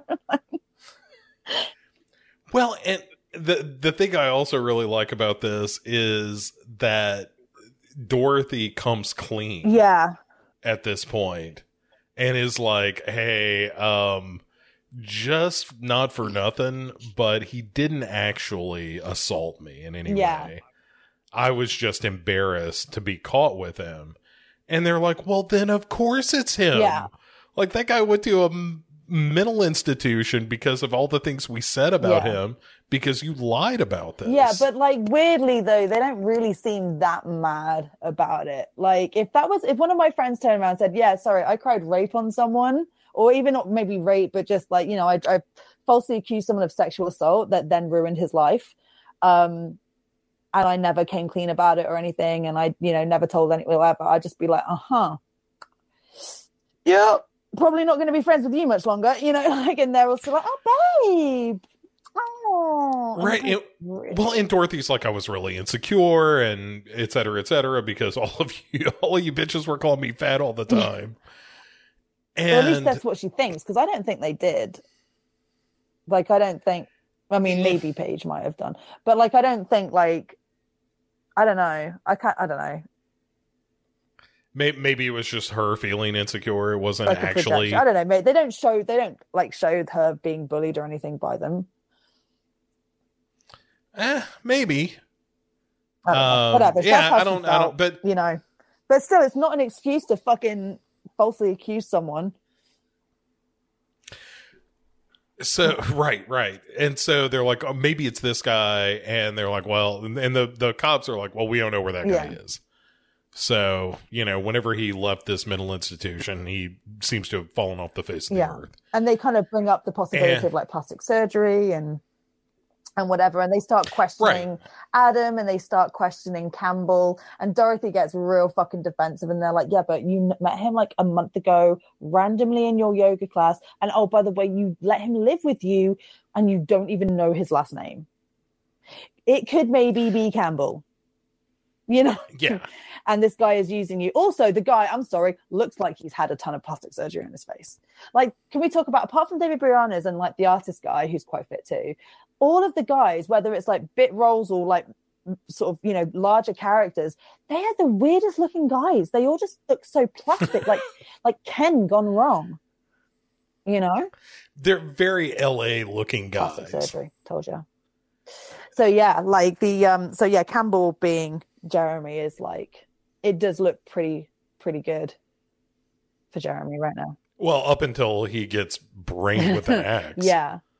And also, this is one of the things I actually really like about this film is how all the kills are so different. You know, like they're very resourceful. You know, he doesn't really bring a weapon of choice. He just kind of picks up whatever's around and it's like, yeah, this will do. I'll smash a guy's head in with a fucking iron. Yeah. You know?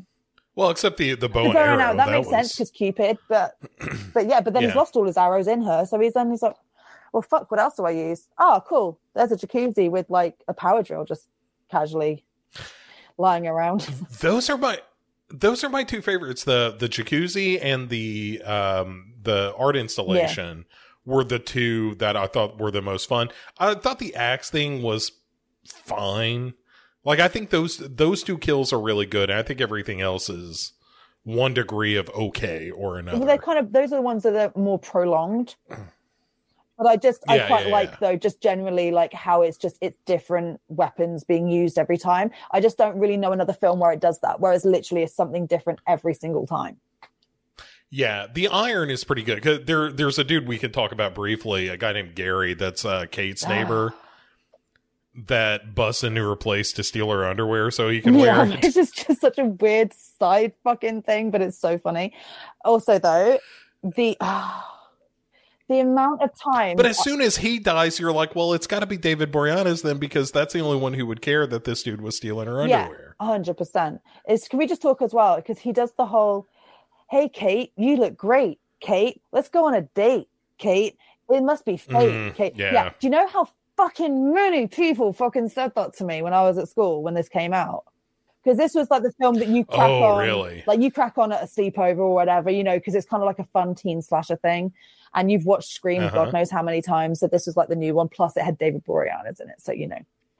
And then, but then it just meant that everyone was going, hey, Kate, you're running late. Kate, you look great. Kate, I'm like, oh my God. Yeah, I get it. My name is fucking easily rhymed with. Just get fucked. I never even thought about that, but you're right. Annoying. Yeah, well, all right, listeners. No. No. You know what not to do. Not. Yeah, you're right. No, this is not an invitation. Not an invitation. Although on a side note, if I was going to have a drag name, it would be Thorny Kate. Ooh, Thorny Kate's really good. That's really good. Yeah. TM. So that it has its advantages should I ever want to get into the drag world. But otherwise, it's just annoying. Yep. Yeah. Huh. I'm thinking what my drag name would be. Yeah. Edna Allen Bow.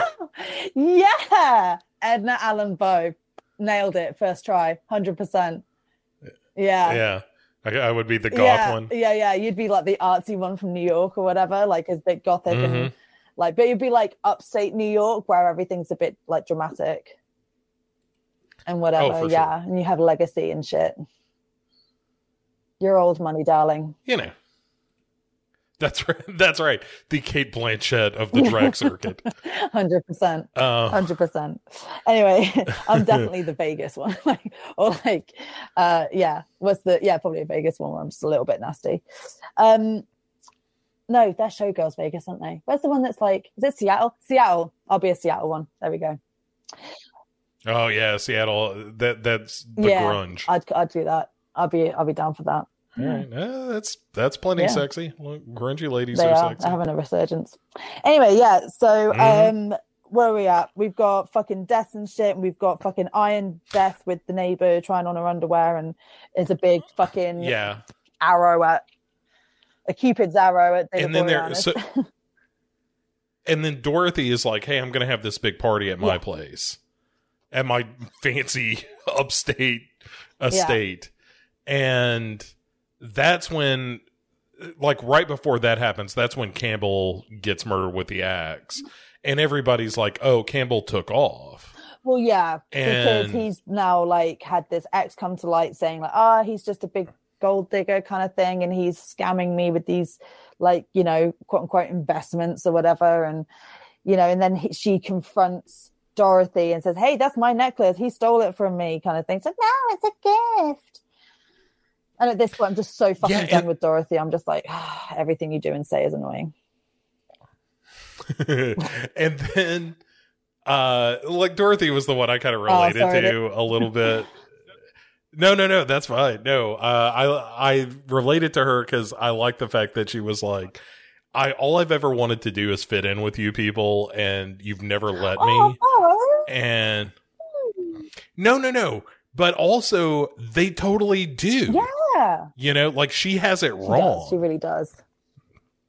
And because she gives this whole speech about, like, you know, you're all just jealous of me because I'm rich and successful, but you all still look at me as the fat girl.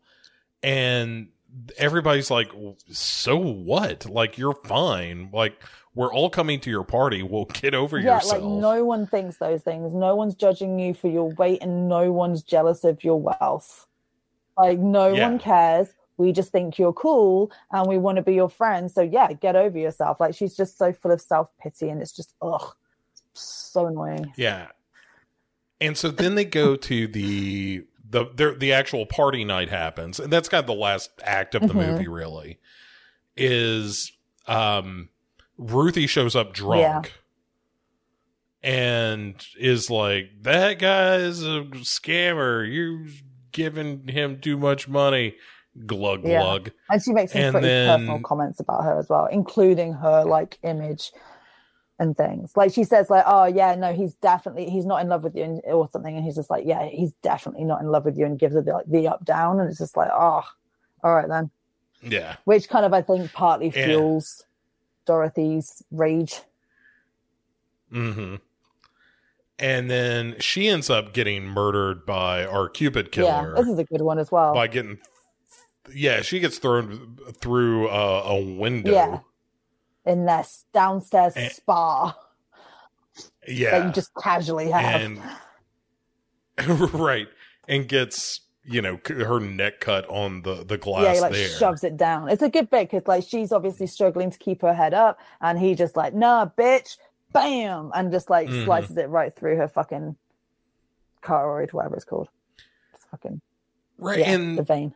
then we've got the Paige death, the Denise Richards death, which is also really good. Before we get to that, can we just talk about her fucking immense fucking scene with the guy in the bed? Oh yeah, right. When this is just the wax. Yeah, like, so, you know, and like, fair play. I think like this is why I like her character, because this is like, you know, this was made in the year 2000, released 2001.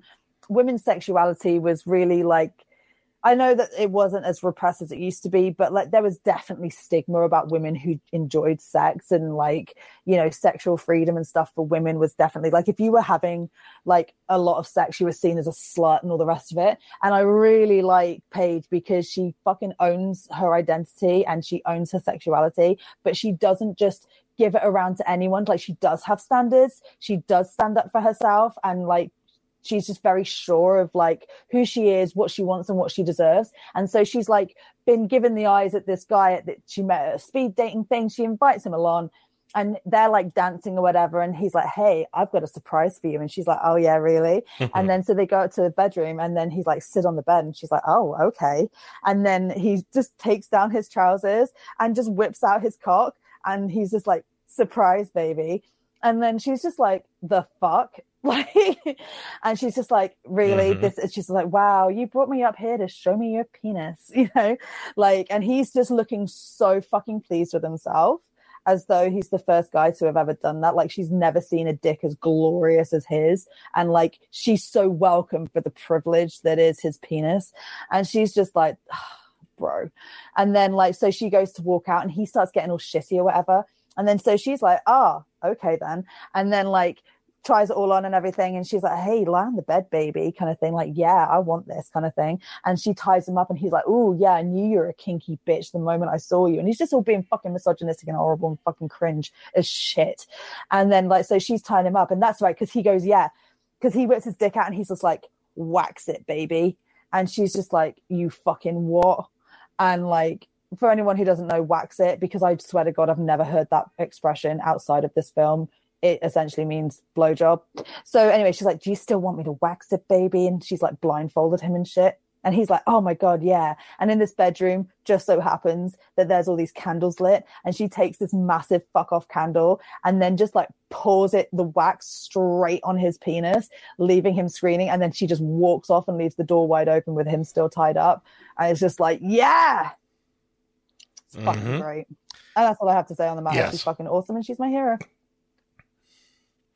Yeah, and like I said, it's my second favorite death of the movie, where she is, you know, rightly congratulating herself afterwards by having a glass of champagne. With shit as well. She's like, you know what, I'm going to go off and I'm going to fucking chill and not be around anyone.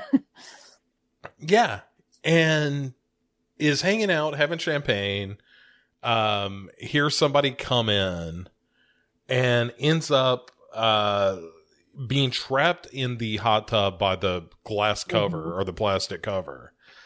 And then our killer gets this big drill from nowhere and starts drilling through the plastic to, you know, at one point cuts her arm, and you're like, oh, well, she's going to get drilled in the head or something. Au contraire. And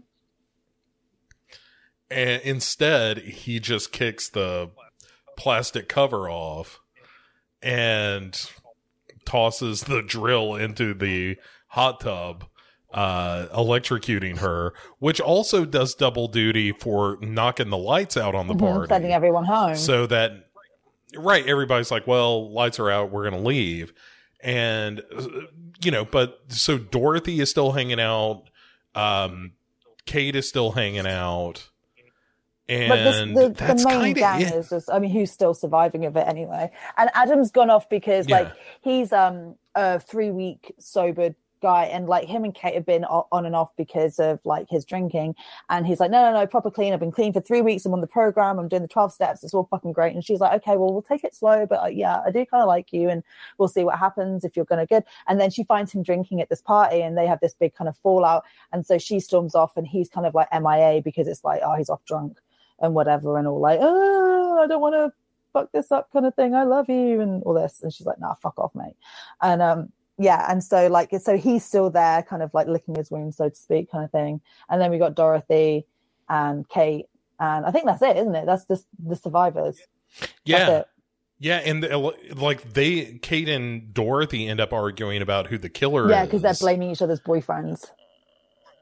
Right. And so ultimately, Kate calls the detective that has been, investigating this case. Harassing and when she Denise does Richards that, horrifically and crimply. Ugh. Yeah. And she hears a ringtone. And so she follows that outside and finds his severed head in the pond.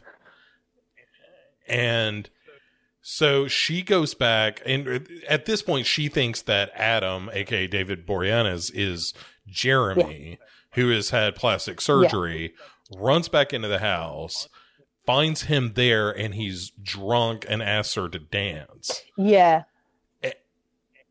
And then she's like, holy shit, you were the killer. I gotta run. She starts running through the house, finds Dorothy's room has been trashed, but no sign of Dorothy. And then finds the bodies of both Denise Richards and this girl, Ruthie. And she finds a gun, but as she picks up the gun, like the killer jumps out of nowhere and they both go falling down the staircase. And we see the killer gets up, and then Adam from out of nowhere has the gun and shoots the murderer. And you're like, what? Yeah. Who is this? And there's this really slow drawn out moment where he removes the mask. Very dramatic. Right. And it's Dorothy. What? Right. And you're like, oh my God, it was Dorothy the whole time. Only not really. I watched this with a friend who'd never seen it before.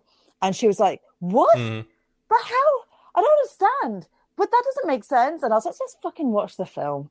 Like, yeah. You'll see. And so Kate, of course, is like, oh, David Boreanaz, I'm so sorry for ever having accused you. You're so dreaming. I'm just going to forget that you went off the wagon for fucking no reason whatsoever and just hold me in your big, strong, manly arms. I can't blame that, honestly. I can't blame her. Well, I mean, who can? I would like to be held in David Boreanaz's strong arms. Yeah, me too. And, but he tells her, like, hey, childhood trauma is a real bitch, and that she probably, because of you guys calling her fat all those years, she finally snapped and lashed out. And, meanwhile, like, hey, let's call the police. We're done with this. And while they're waiting for the police to show up, she, like, throws herself into his arms. And he's like, I'm here. I'll protect you. I love you. I've always loved you. Yeah. She's the only one who wasn't mean to him. Right. Yeah. She was the good girl. And then as soon as she closes her eyes, we see that his nose starts bleeding. And basically the idea is that he put Dorothy in the killer costume after knocking her out. She wakes up and is like, doesn't take off the mask, which is foolish, but whatever. And then, has basically set her up to take the fall for all the murdering he did. And now he gets the girl. And they all live happily ever after. Until, he gets Cuckoo for Cocoa Puffs again in the Valentine 2 sequel that never happened. But yeah, it's basically Valentine, and it is a raucous, splatterific raunch fest. I when you pitched this movie, I was like, I don't remember liking it very much, and on a rewatch, I liked it a ton more than I did the first time. And I think part of that is just that I'm not as cranky about movies. Yeah, I was like with my friend, because my friend is like, yeah, they're very smart, and they're like, pointing out all of these plot holes and stuff and everything. And I'm like, dude, like, you can't, just don't think about the film. Just watch it and just have fun with it. And they did really enjoy it at the end. They were like, yeah, that was really good fun and whatever, But I was like, you can't, if you start pulling at that thread of what doesn't make sense in this film or any real slasher around this time, like, just just quit while you're ahead, because like you won't enjoy the film. Just turn it off right now, because that's not the point. The point is not logic. The point is not that it makes kind of any real world sense, you know, like, because they were like, oh, like in what world does a fucking detective interrogate people at a funeral? And I'm like, in a world where they have 100 minutes to get a whole entire film in, and they're instead of having 2 separate scenes, they're putting it into one. And they were like, oh, editing. I was like, yeah, editing. Yeah, they were just being concise. Like, you don't think too deeply about anything that's going on here, and you'll have a great time, you know? Yeah, it's of that stripe of that, like, urban legend, I Know What You Did Last Summer, you know, that style of movie. And I agree. I think if you're getting nitpicky about it, it falls apart real fast. But if you just want to see kind of a fun slasher from that era, you know, it's got a couple of good kills, and, you know, it's fun, and hearing all the women like get catty with each other is like, all that stuff is fun in a Real Housewives kind of way. I was literally just thinking that. Yeah, I was literally just thinking that. It's the kind of drama you live for in reality TV shows.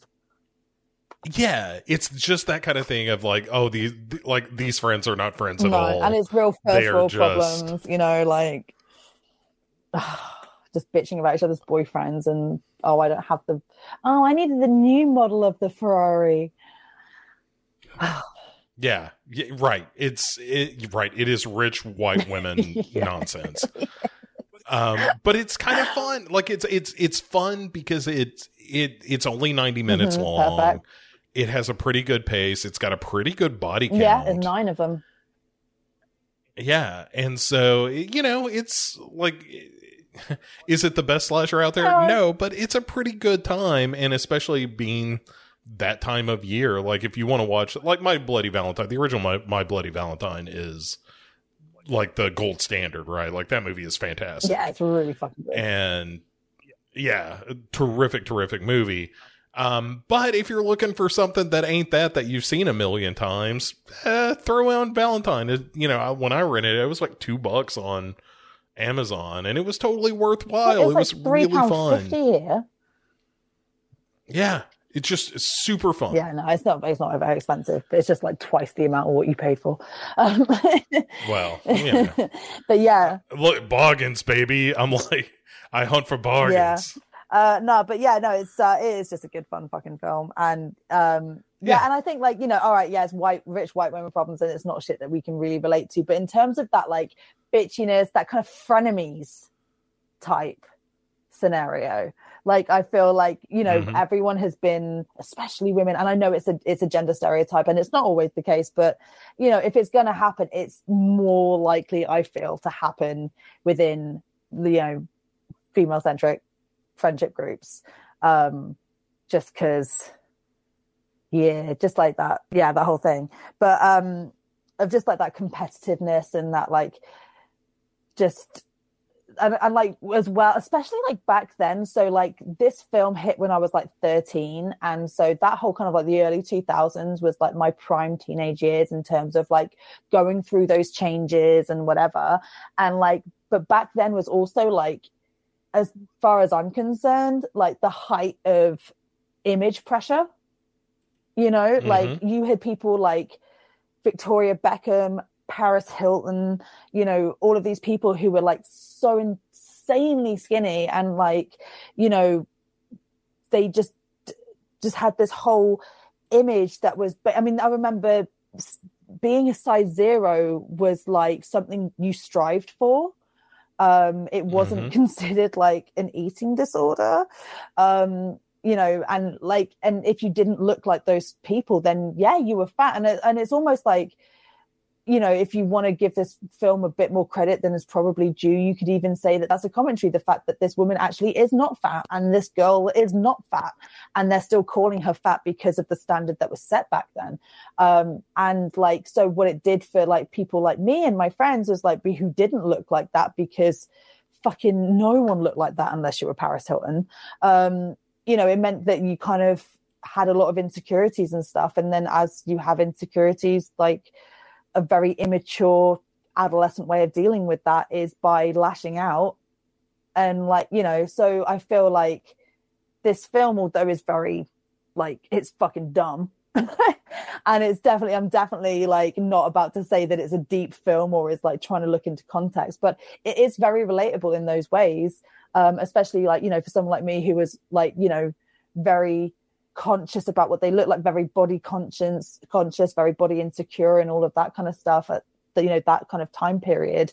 You know, I can watch this film and I probably did relate to Dorothy in a lot of ways. As an adult, I think she's a fucking idiot. But then I think I'd have thought myself a fucking idiot if I was like a fly on the wall from my teenage years. I'd have probably wanted to slap myself silly. So, but yeah, like it's an exaggeration, but like I think that it does sort of reflect those kind of like catty friendship groups, those frenemy friendship groups kind of thing quite well. But I don't know whether that sort of like transcends into the male sort of friendship group dynamics that were going on. Like you said that like it's not really something that you wouldn't have acted in this way or anything. Yeah, like I think that's way more subtle than most men would behave in that circumstance. Yeah. You know, because I think men just lack some of that subtlety and that sort of passive aggressiveness.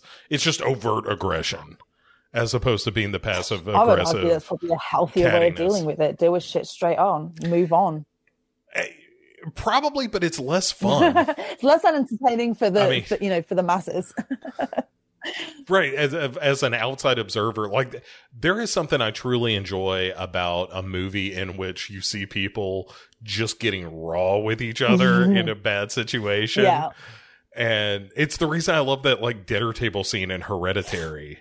Ooh. Where you're just like, holy shit, this just got real. Oh. And I love that. It's one of the things I like about Valentine when I watch it. It's like people just getting raw with each other at the drop of a hat. Like everybody's got a real hair trigger before they start talking shit about each other. Yeah, it's just that kind of like that break of like, you know, you fucking want some truth talent? I'll give you some fucking truth talent. I've been sitting on this shit, you know, like. Right. Like I've been looking for an excuse to lay this bomb. Yeah, exactly. Just fucking push me, bitch. Like, yeah, 100%. It's super fun. Yeah, that was definitely our friendship group at school. Yeah. And listeners, if you have recommendations for movies, horror movies that involve catty people getting real with each other, send them along because I am in the mood. Watching this, it was like, man, I wish this movie were kind of nastier. I wish these people were even meaner to each other. Yeah, definitely. Have you seen the film? You saw Bodies last year, right? Oh, yeah. It was that great. had some of that in it, I think, didn't it? Yeah, and maybe maybe that's what set the table. Sissy had that as well, though. Fucking hated Sissy. Sissy is good. Like I fucking found it so annoying. I talk about it. Oh, really? I talk about it in our end of year episode that I've just literally dropped tonight. All right. Oh, it's this is going to come out like ages later. So if anyone does listen to my show, I imagine they will have heard it by now. But yeah, I basically just sort of like lay into how I fucking hate the character of Sissy, and I just want to punch a stupid face in. Yeah, I mean, I would argue that that's kind of the point. I just found it too annoying. There's like a cuss. Yeah, I get it. You know, but yeah, so like, yeah, like I just. Yeah, there's always sort of like that group that's just maybe like a bit vindictive and yeah. Like, do you have like there was anything like that with you when you were at school? Like, did you have any groups or any girls who are kind of like that, or guys? You know, not to stereotype, but yeah. Not really, guys. There were definitely. I got it kind of vicariously because like the girls I would date would have friends and I would hear their conversations. Do guys like that, and by I would the way? be Because like, there's all this kind of thing of like, oh God, when girls start talking about their friends, it's just like blah, blah, white noise. But then you also get some stuff where it's kind of like, no, fucking live for that shit. Tell me what the fuck Sandra was up to today because I fucking hate that bitch. You know, like, like what was it like the latter one for you? Yeah, for sure. It was very much like there was part of me that is kind of conflict averse, and hearing that stuff, I'm like, oh my God. I mean, these are your friends. Why on earth would you be friends with them if you're going to talk about them and with them like this? And as I'm older now, I realize like, oh, there's like there is still affection there, but there is also that like, hey, if you have someone, if you're lucky enough to have that person in your life who is a good gossip, you know, like, and I don't mean just like spreading shit all over town, but is like, hey, if I know you and trust you not to repeat this, I'm going to tell you all the real stuff that's going on right now. Yeah. And that is the best. And so I went out with a girl in high school who was like that. Like she would say things about her friends. In particular, she had a cousin that she went to school with who was about the same age as her. And she would be like, you know, she's got an eating disorder. And we're like, what are you talking about? And she's like, oh yeah. Not the good kind either. She was anorexic, not bulimic. Yeah, right. That's right. And yeah, would just get, you know, like, let me tell you something else Chelsea did. You know, Chelsea went down on one of those guys. She got drunk and just blew him at that party. And you'd be like, what? What? Did she tell you that? Of course she told me that. I told her I'd never tell anybody, not another soul, as long as I lived. Yeah, I think I'm that person. Like, not to, but yeah, like, I'll keep a secret, but then there's always like that one or two people that, you know, if you tell them, it's okay because they'll never say anything, or they don't know that person particularly. Like they don't have a loyalty to that person, but they know that person enough to make it interesting. I'm like, oh, dude, so this, you know? Yeah, that's right. Like I had no emotional stake in it, other than like vaguely knowing who they were. Enough to have that kind of involvement. Yeah. And like, oh, I'm never going to talk to them. So, you know, and also like I knew which side my bread was buttered on. I was like, look, I want to keep getting laid. Yeah. And if you find out that I repeated any of this, I'm in real trouble. That goes away real fast. Yeah. Right. I'm not looking for that well to dry up. So, yeah, right. Yeah. I don't want to go through the desert on a horse with no name or nothing either. I like getting it wet. And is that what that song is about? Wait, is that what that song is about? Maybe. Wow, I'm gonna re-listen to that song. I'm gonna listen real hard to those lyrics. I mean, I can't say that for sure. I hope maybe. So. It should definitely be. Should. Yeah.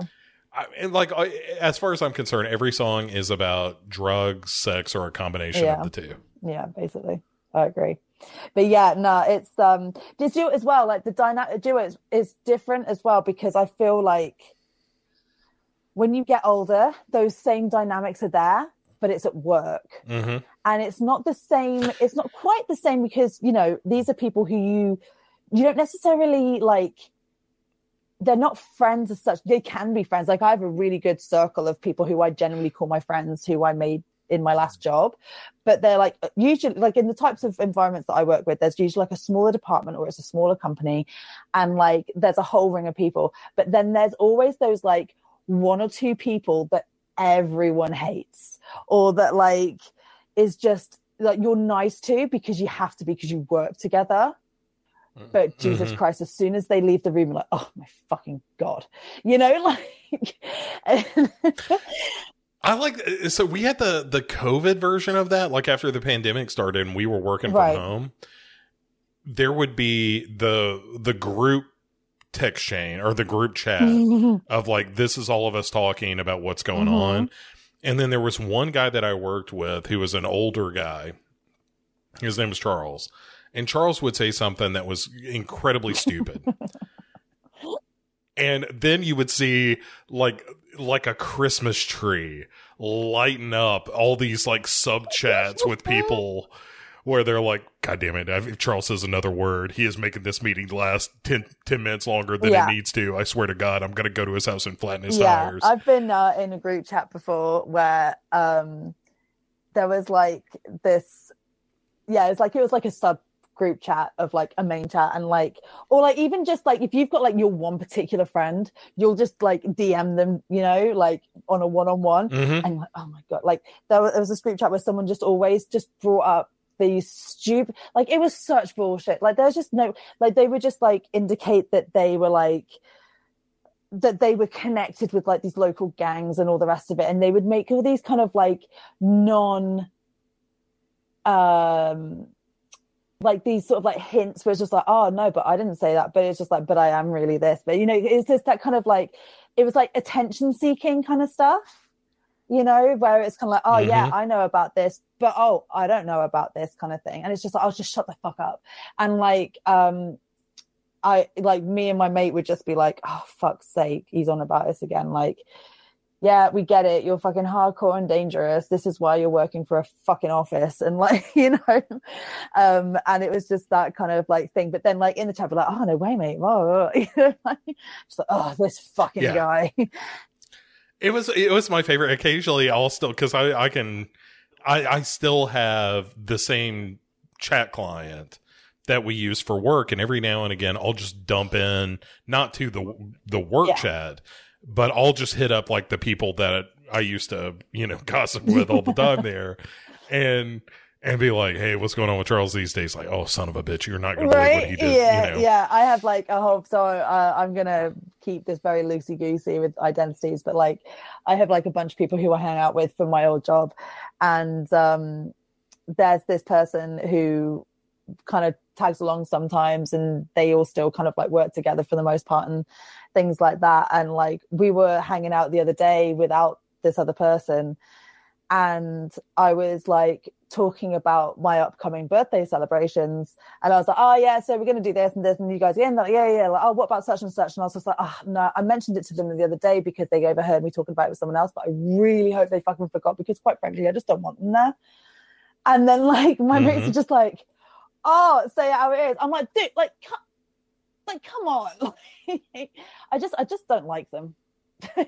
And like, but every time, like, because they're part of this sort of like chat in this overall group, I'm like, it's just easier to play along nice, because they've not done anything specifically.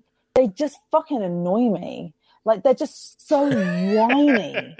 And they're just such attention seeking. It's that, if they were of an age to have Facebook, because they were quite a bit younger than me, if they were of an age to have Facebook, they would do that fucking vague booking thing. Like, I'm in the hospital. Don't message me though. Like, you know, and it's, fuck off. Just fuck off.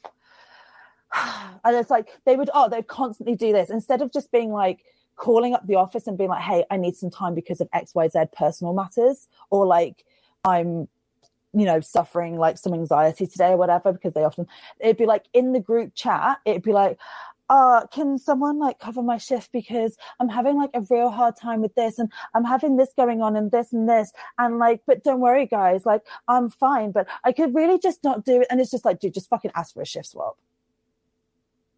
You know, just like no one gives a fuck. Like, we're like, certain people I'm sure will give a fuck, but talk to them directly. The whole fucking company doesn't need to know about the ins and outs of your fucking mental health, which I'm sure is a fucking bitch to deal with. But like, it doesn't need to be like, no one here needs to know this. We just need the bare bones of, you need a shift swap, you know? And it just was such this like attention seeking thing. But if anyone ever went, oh, hey, like, are you okay? What's up? No, like, no, I'm fine. Oh, I just can't deal with that. Man. All right. I got a good one for you. So last night I was going to get just a haircut, just getting my hair trimmed up, because I had an interview today in theory, which didn't work out, but whatever. And stupid weather. But so I pop in real quick and I'm like, hey, I just need to get this trimmed up. You know, so that I look a little bit more professional, and I don't look like I constantly have bedhead. And so I'm getting my hair cut, and there are two women who were cutting hair at the time. And one of them, I was like, "Hey, how's your day?" Because I'm a friendly sort and just chatting. And she says, it's pretty good. I came in to work today. This is my day off, but I came in because they said they need a hand. And then I went home and I woke up after a nap and there's like 15 text messages from Susie saying that she's got to go to the hospital. And so now I got to come back in and close for the place tonight. And then the other woman that was there chimes in and was like, that's bullshit. And so I just get the front row seat to them talking smack about Susie and about how, like, what? Most of the time she's okay, but every now and again she just gets in her head that she doesn't want to work. What was it last time? She said she had an ear infection? Yeah, last time she said she had an ear infection and had to go to the hospital. And they're just running her up one side and down the other. And like, yeah, so now we're closing an hour early. You know why? Because I don't feel like closing for Susie tonight. I'm like, wow. That was awesome. Yeah, no, it's just that, yeah. Oh, it's just these people. It's just like, I see through your bullshit so hard. And the thing is as well with this person, with like on my end, it's not even like they're spinning lies. It's constant. It's like all the time, but they won't ask. Like, if you try and reach out to like sympathize or do anything, they'll just do that kind of like, no, babe, like, it's okay. I'll be fine. Like, I don't, and it's just like, well, then don't fucking whinge about it then. You're either fine or you're not. If you're not, we can help. If you don't want it, then like, don't tell us about it then. Like, don't, do you know what I mean? And it's just, gone on for so long. Like, it's been like over a year that it's been like this, and everyone's just like, ugh. God damn it. And like, no one panders to it anymore. Everyone's just like, yeah, I'll take that shift. And just no one comments, no one hearts the messages, no one, do you know what I mean? It was like, yeah. Right, we're just going to ignore this until it goes away. Basically, yeah. Yeah. I was just like, yeah, I don't really want them going on the night out because I just don't like them. And like, my mates were just like, wow. And I was just like, where's the lie? Like, they're annoying as fuck. And I don't want them there, So yeah, it's one of those things where like I can be like very sort of passive aggressive and shit, but at the same time I can also be very upfront and blunt. You have to just get me past a certain point. Well, surprise. Yeah, I know, it's weird, right? Me, upfront and blunt. But yeah, and like the thing is that like if I didn't have really that much, I don't really have that much to do with them anymore.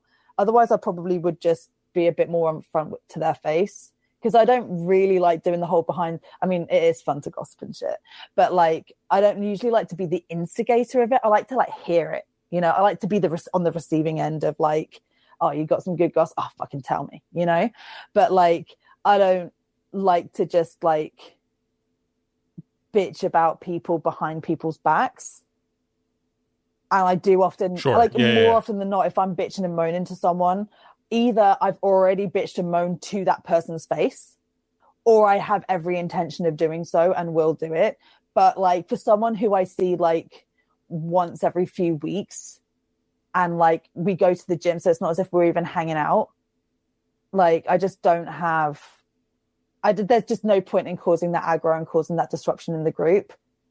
Especially because she's not done anything properly wrong. It's just I find them annoying. Yeah, I mean, but I that provides a bonding opportunity for you and other people. Yeah, it's great because they also feel the same, but I just don't know if they feel quite as strongly as I do. But like, yeah. It's just one of those things where it's like, well, they've not done anything outwardly wrong. So if we would say like, no, you can't sit with us in theory, it would just be like, just a bit mean. But apparently instead it's perfectly okay to just sit there and bitch. But yeah. Yeah, I love it. Fuck's sake. I'll tell you what, let us shift to our final segment. Yes. And as we are running a bit long. Oh, yeah, sorry, dude. And no. Look, I'm never going to complain about spending extra time with you, my friend. Oh. So, but let us move to our final segment. Tinder is the flesh. Yeah. Where you provide us with Tinder profiles, and here lately we've been doing 3. Yeah.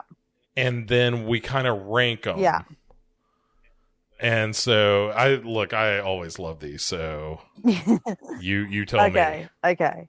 So first up today, we have, I've also as well been taking a bit of a breather from Tinder.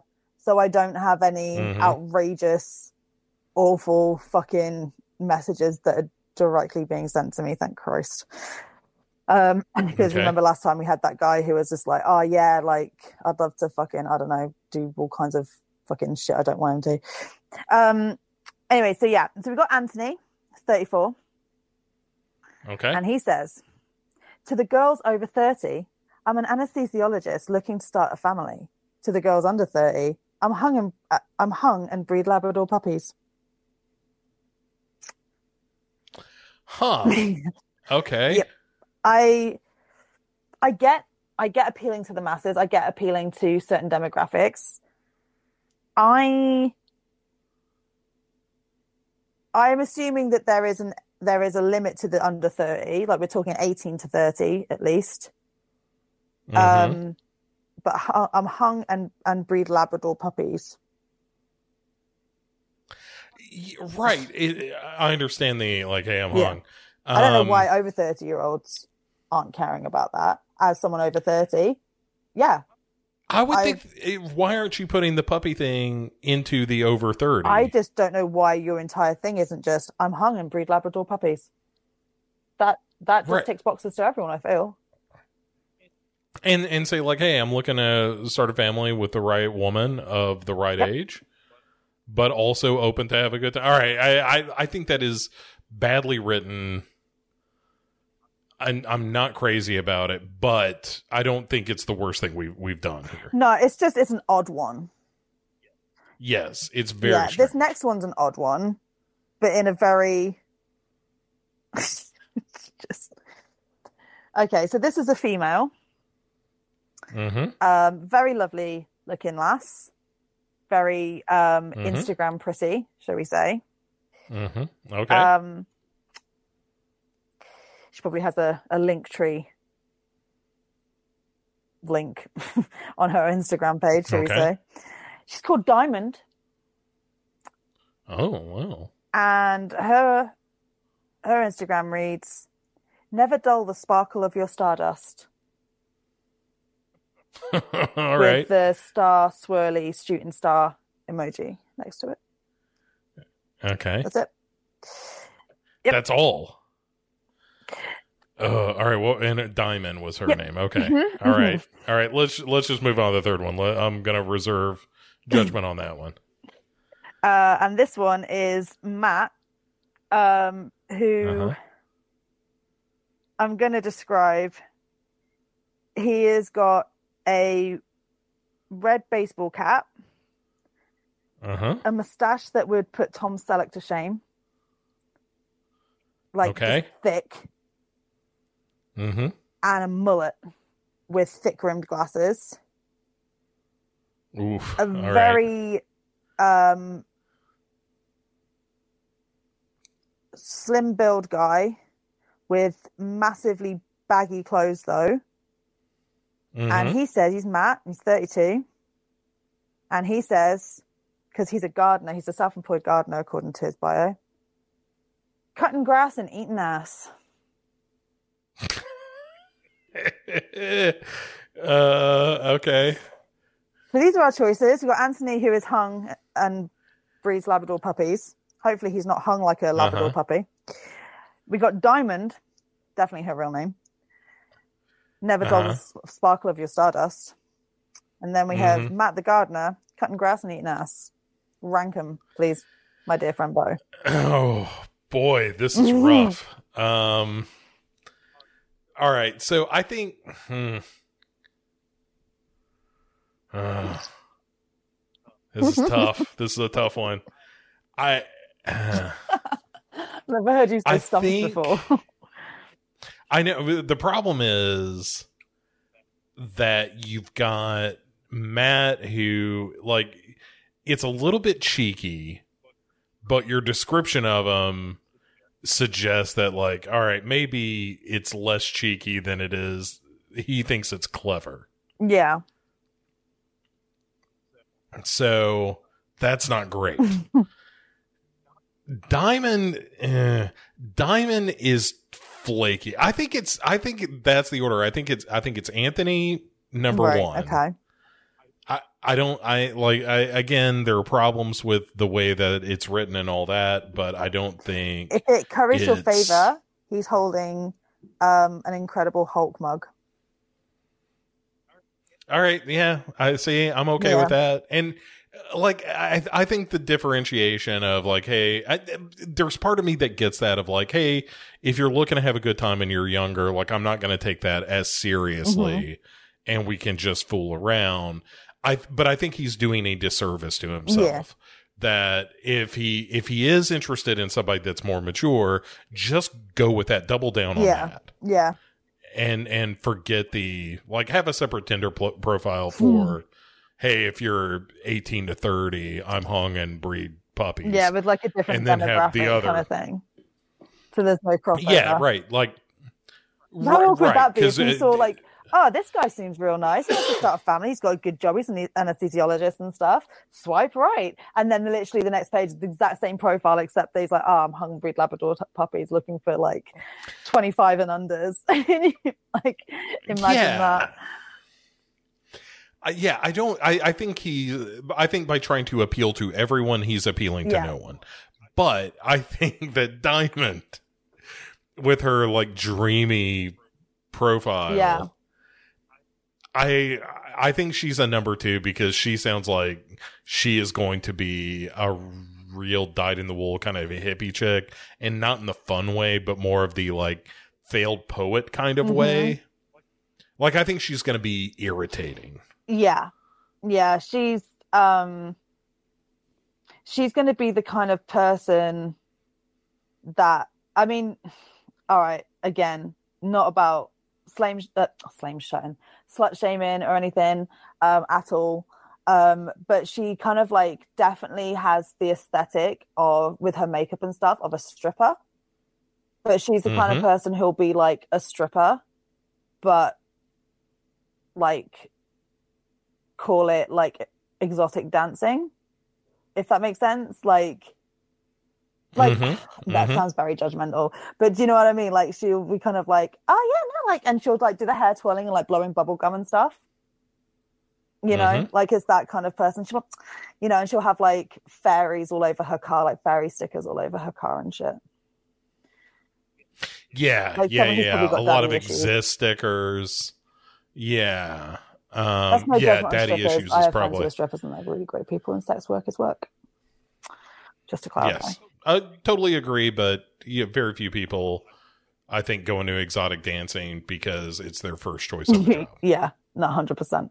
It's either they actually have a really fucking good career that they're trying to fund because fucking medical school or whatever is expensive, or they're just not that bright and they just can't maintain a job anywhere else.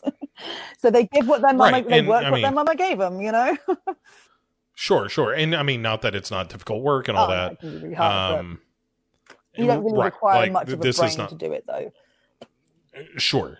You just have to be athletic and reasonably attractive.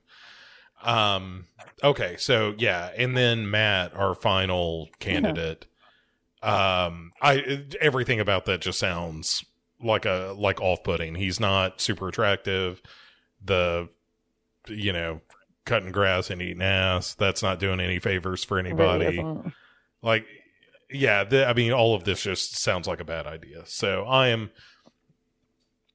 of the idea that if you were going to date any of these, I would start with Anthony, and then on the date, I would tell him, like, man, you need to clean this profile up. Yeah.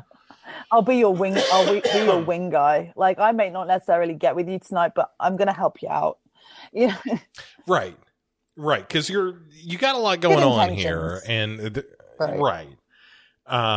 You need to double down on one or the other, or get a different profile.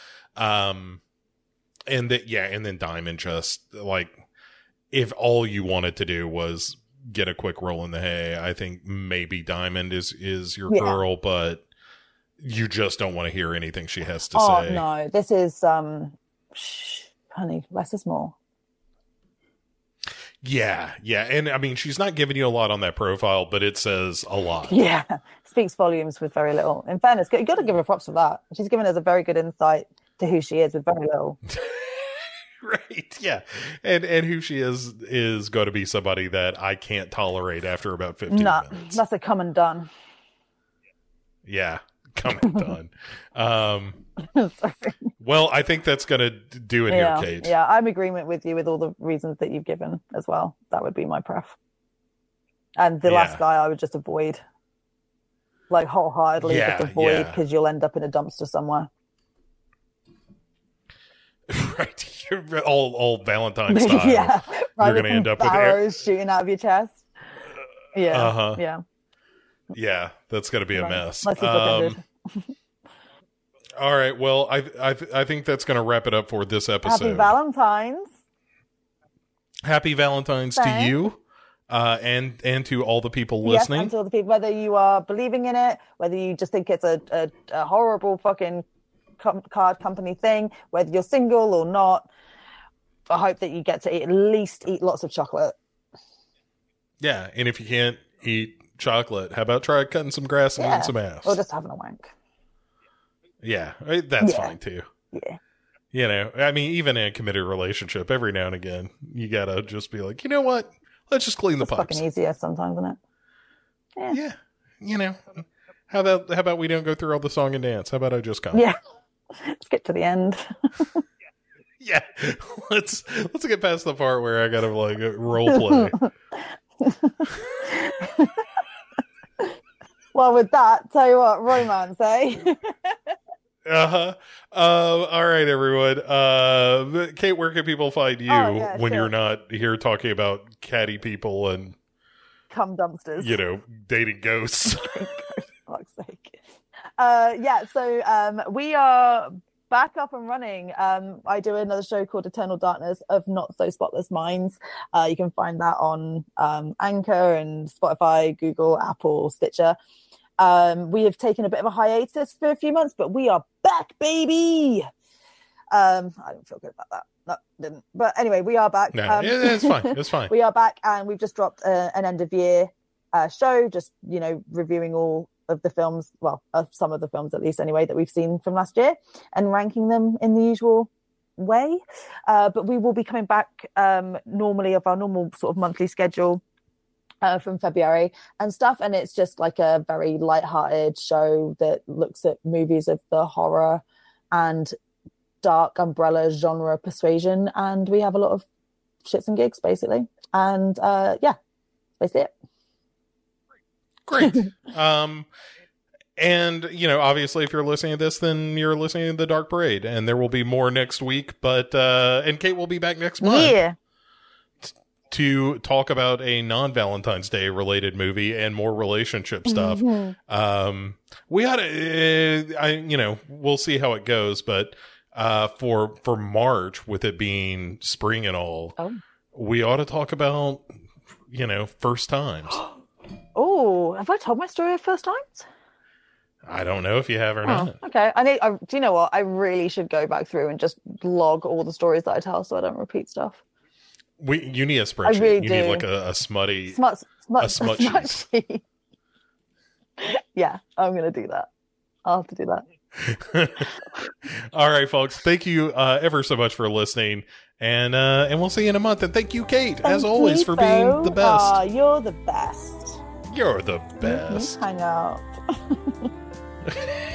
All right, bye.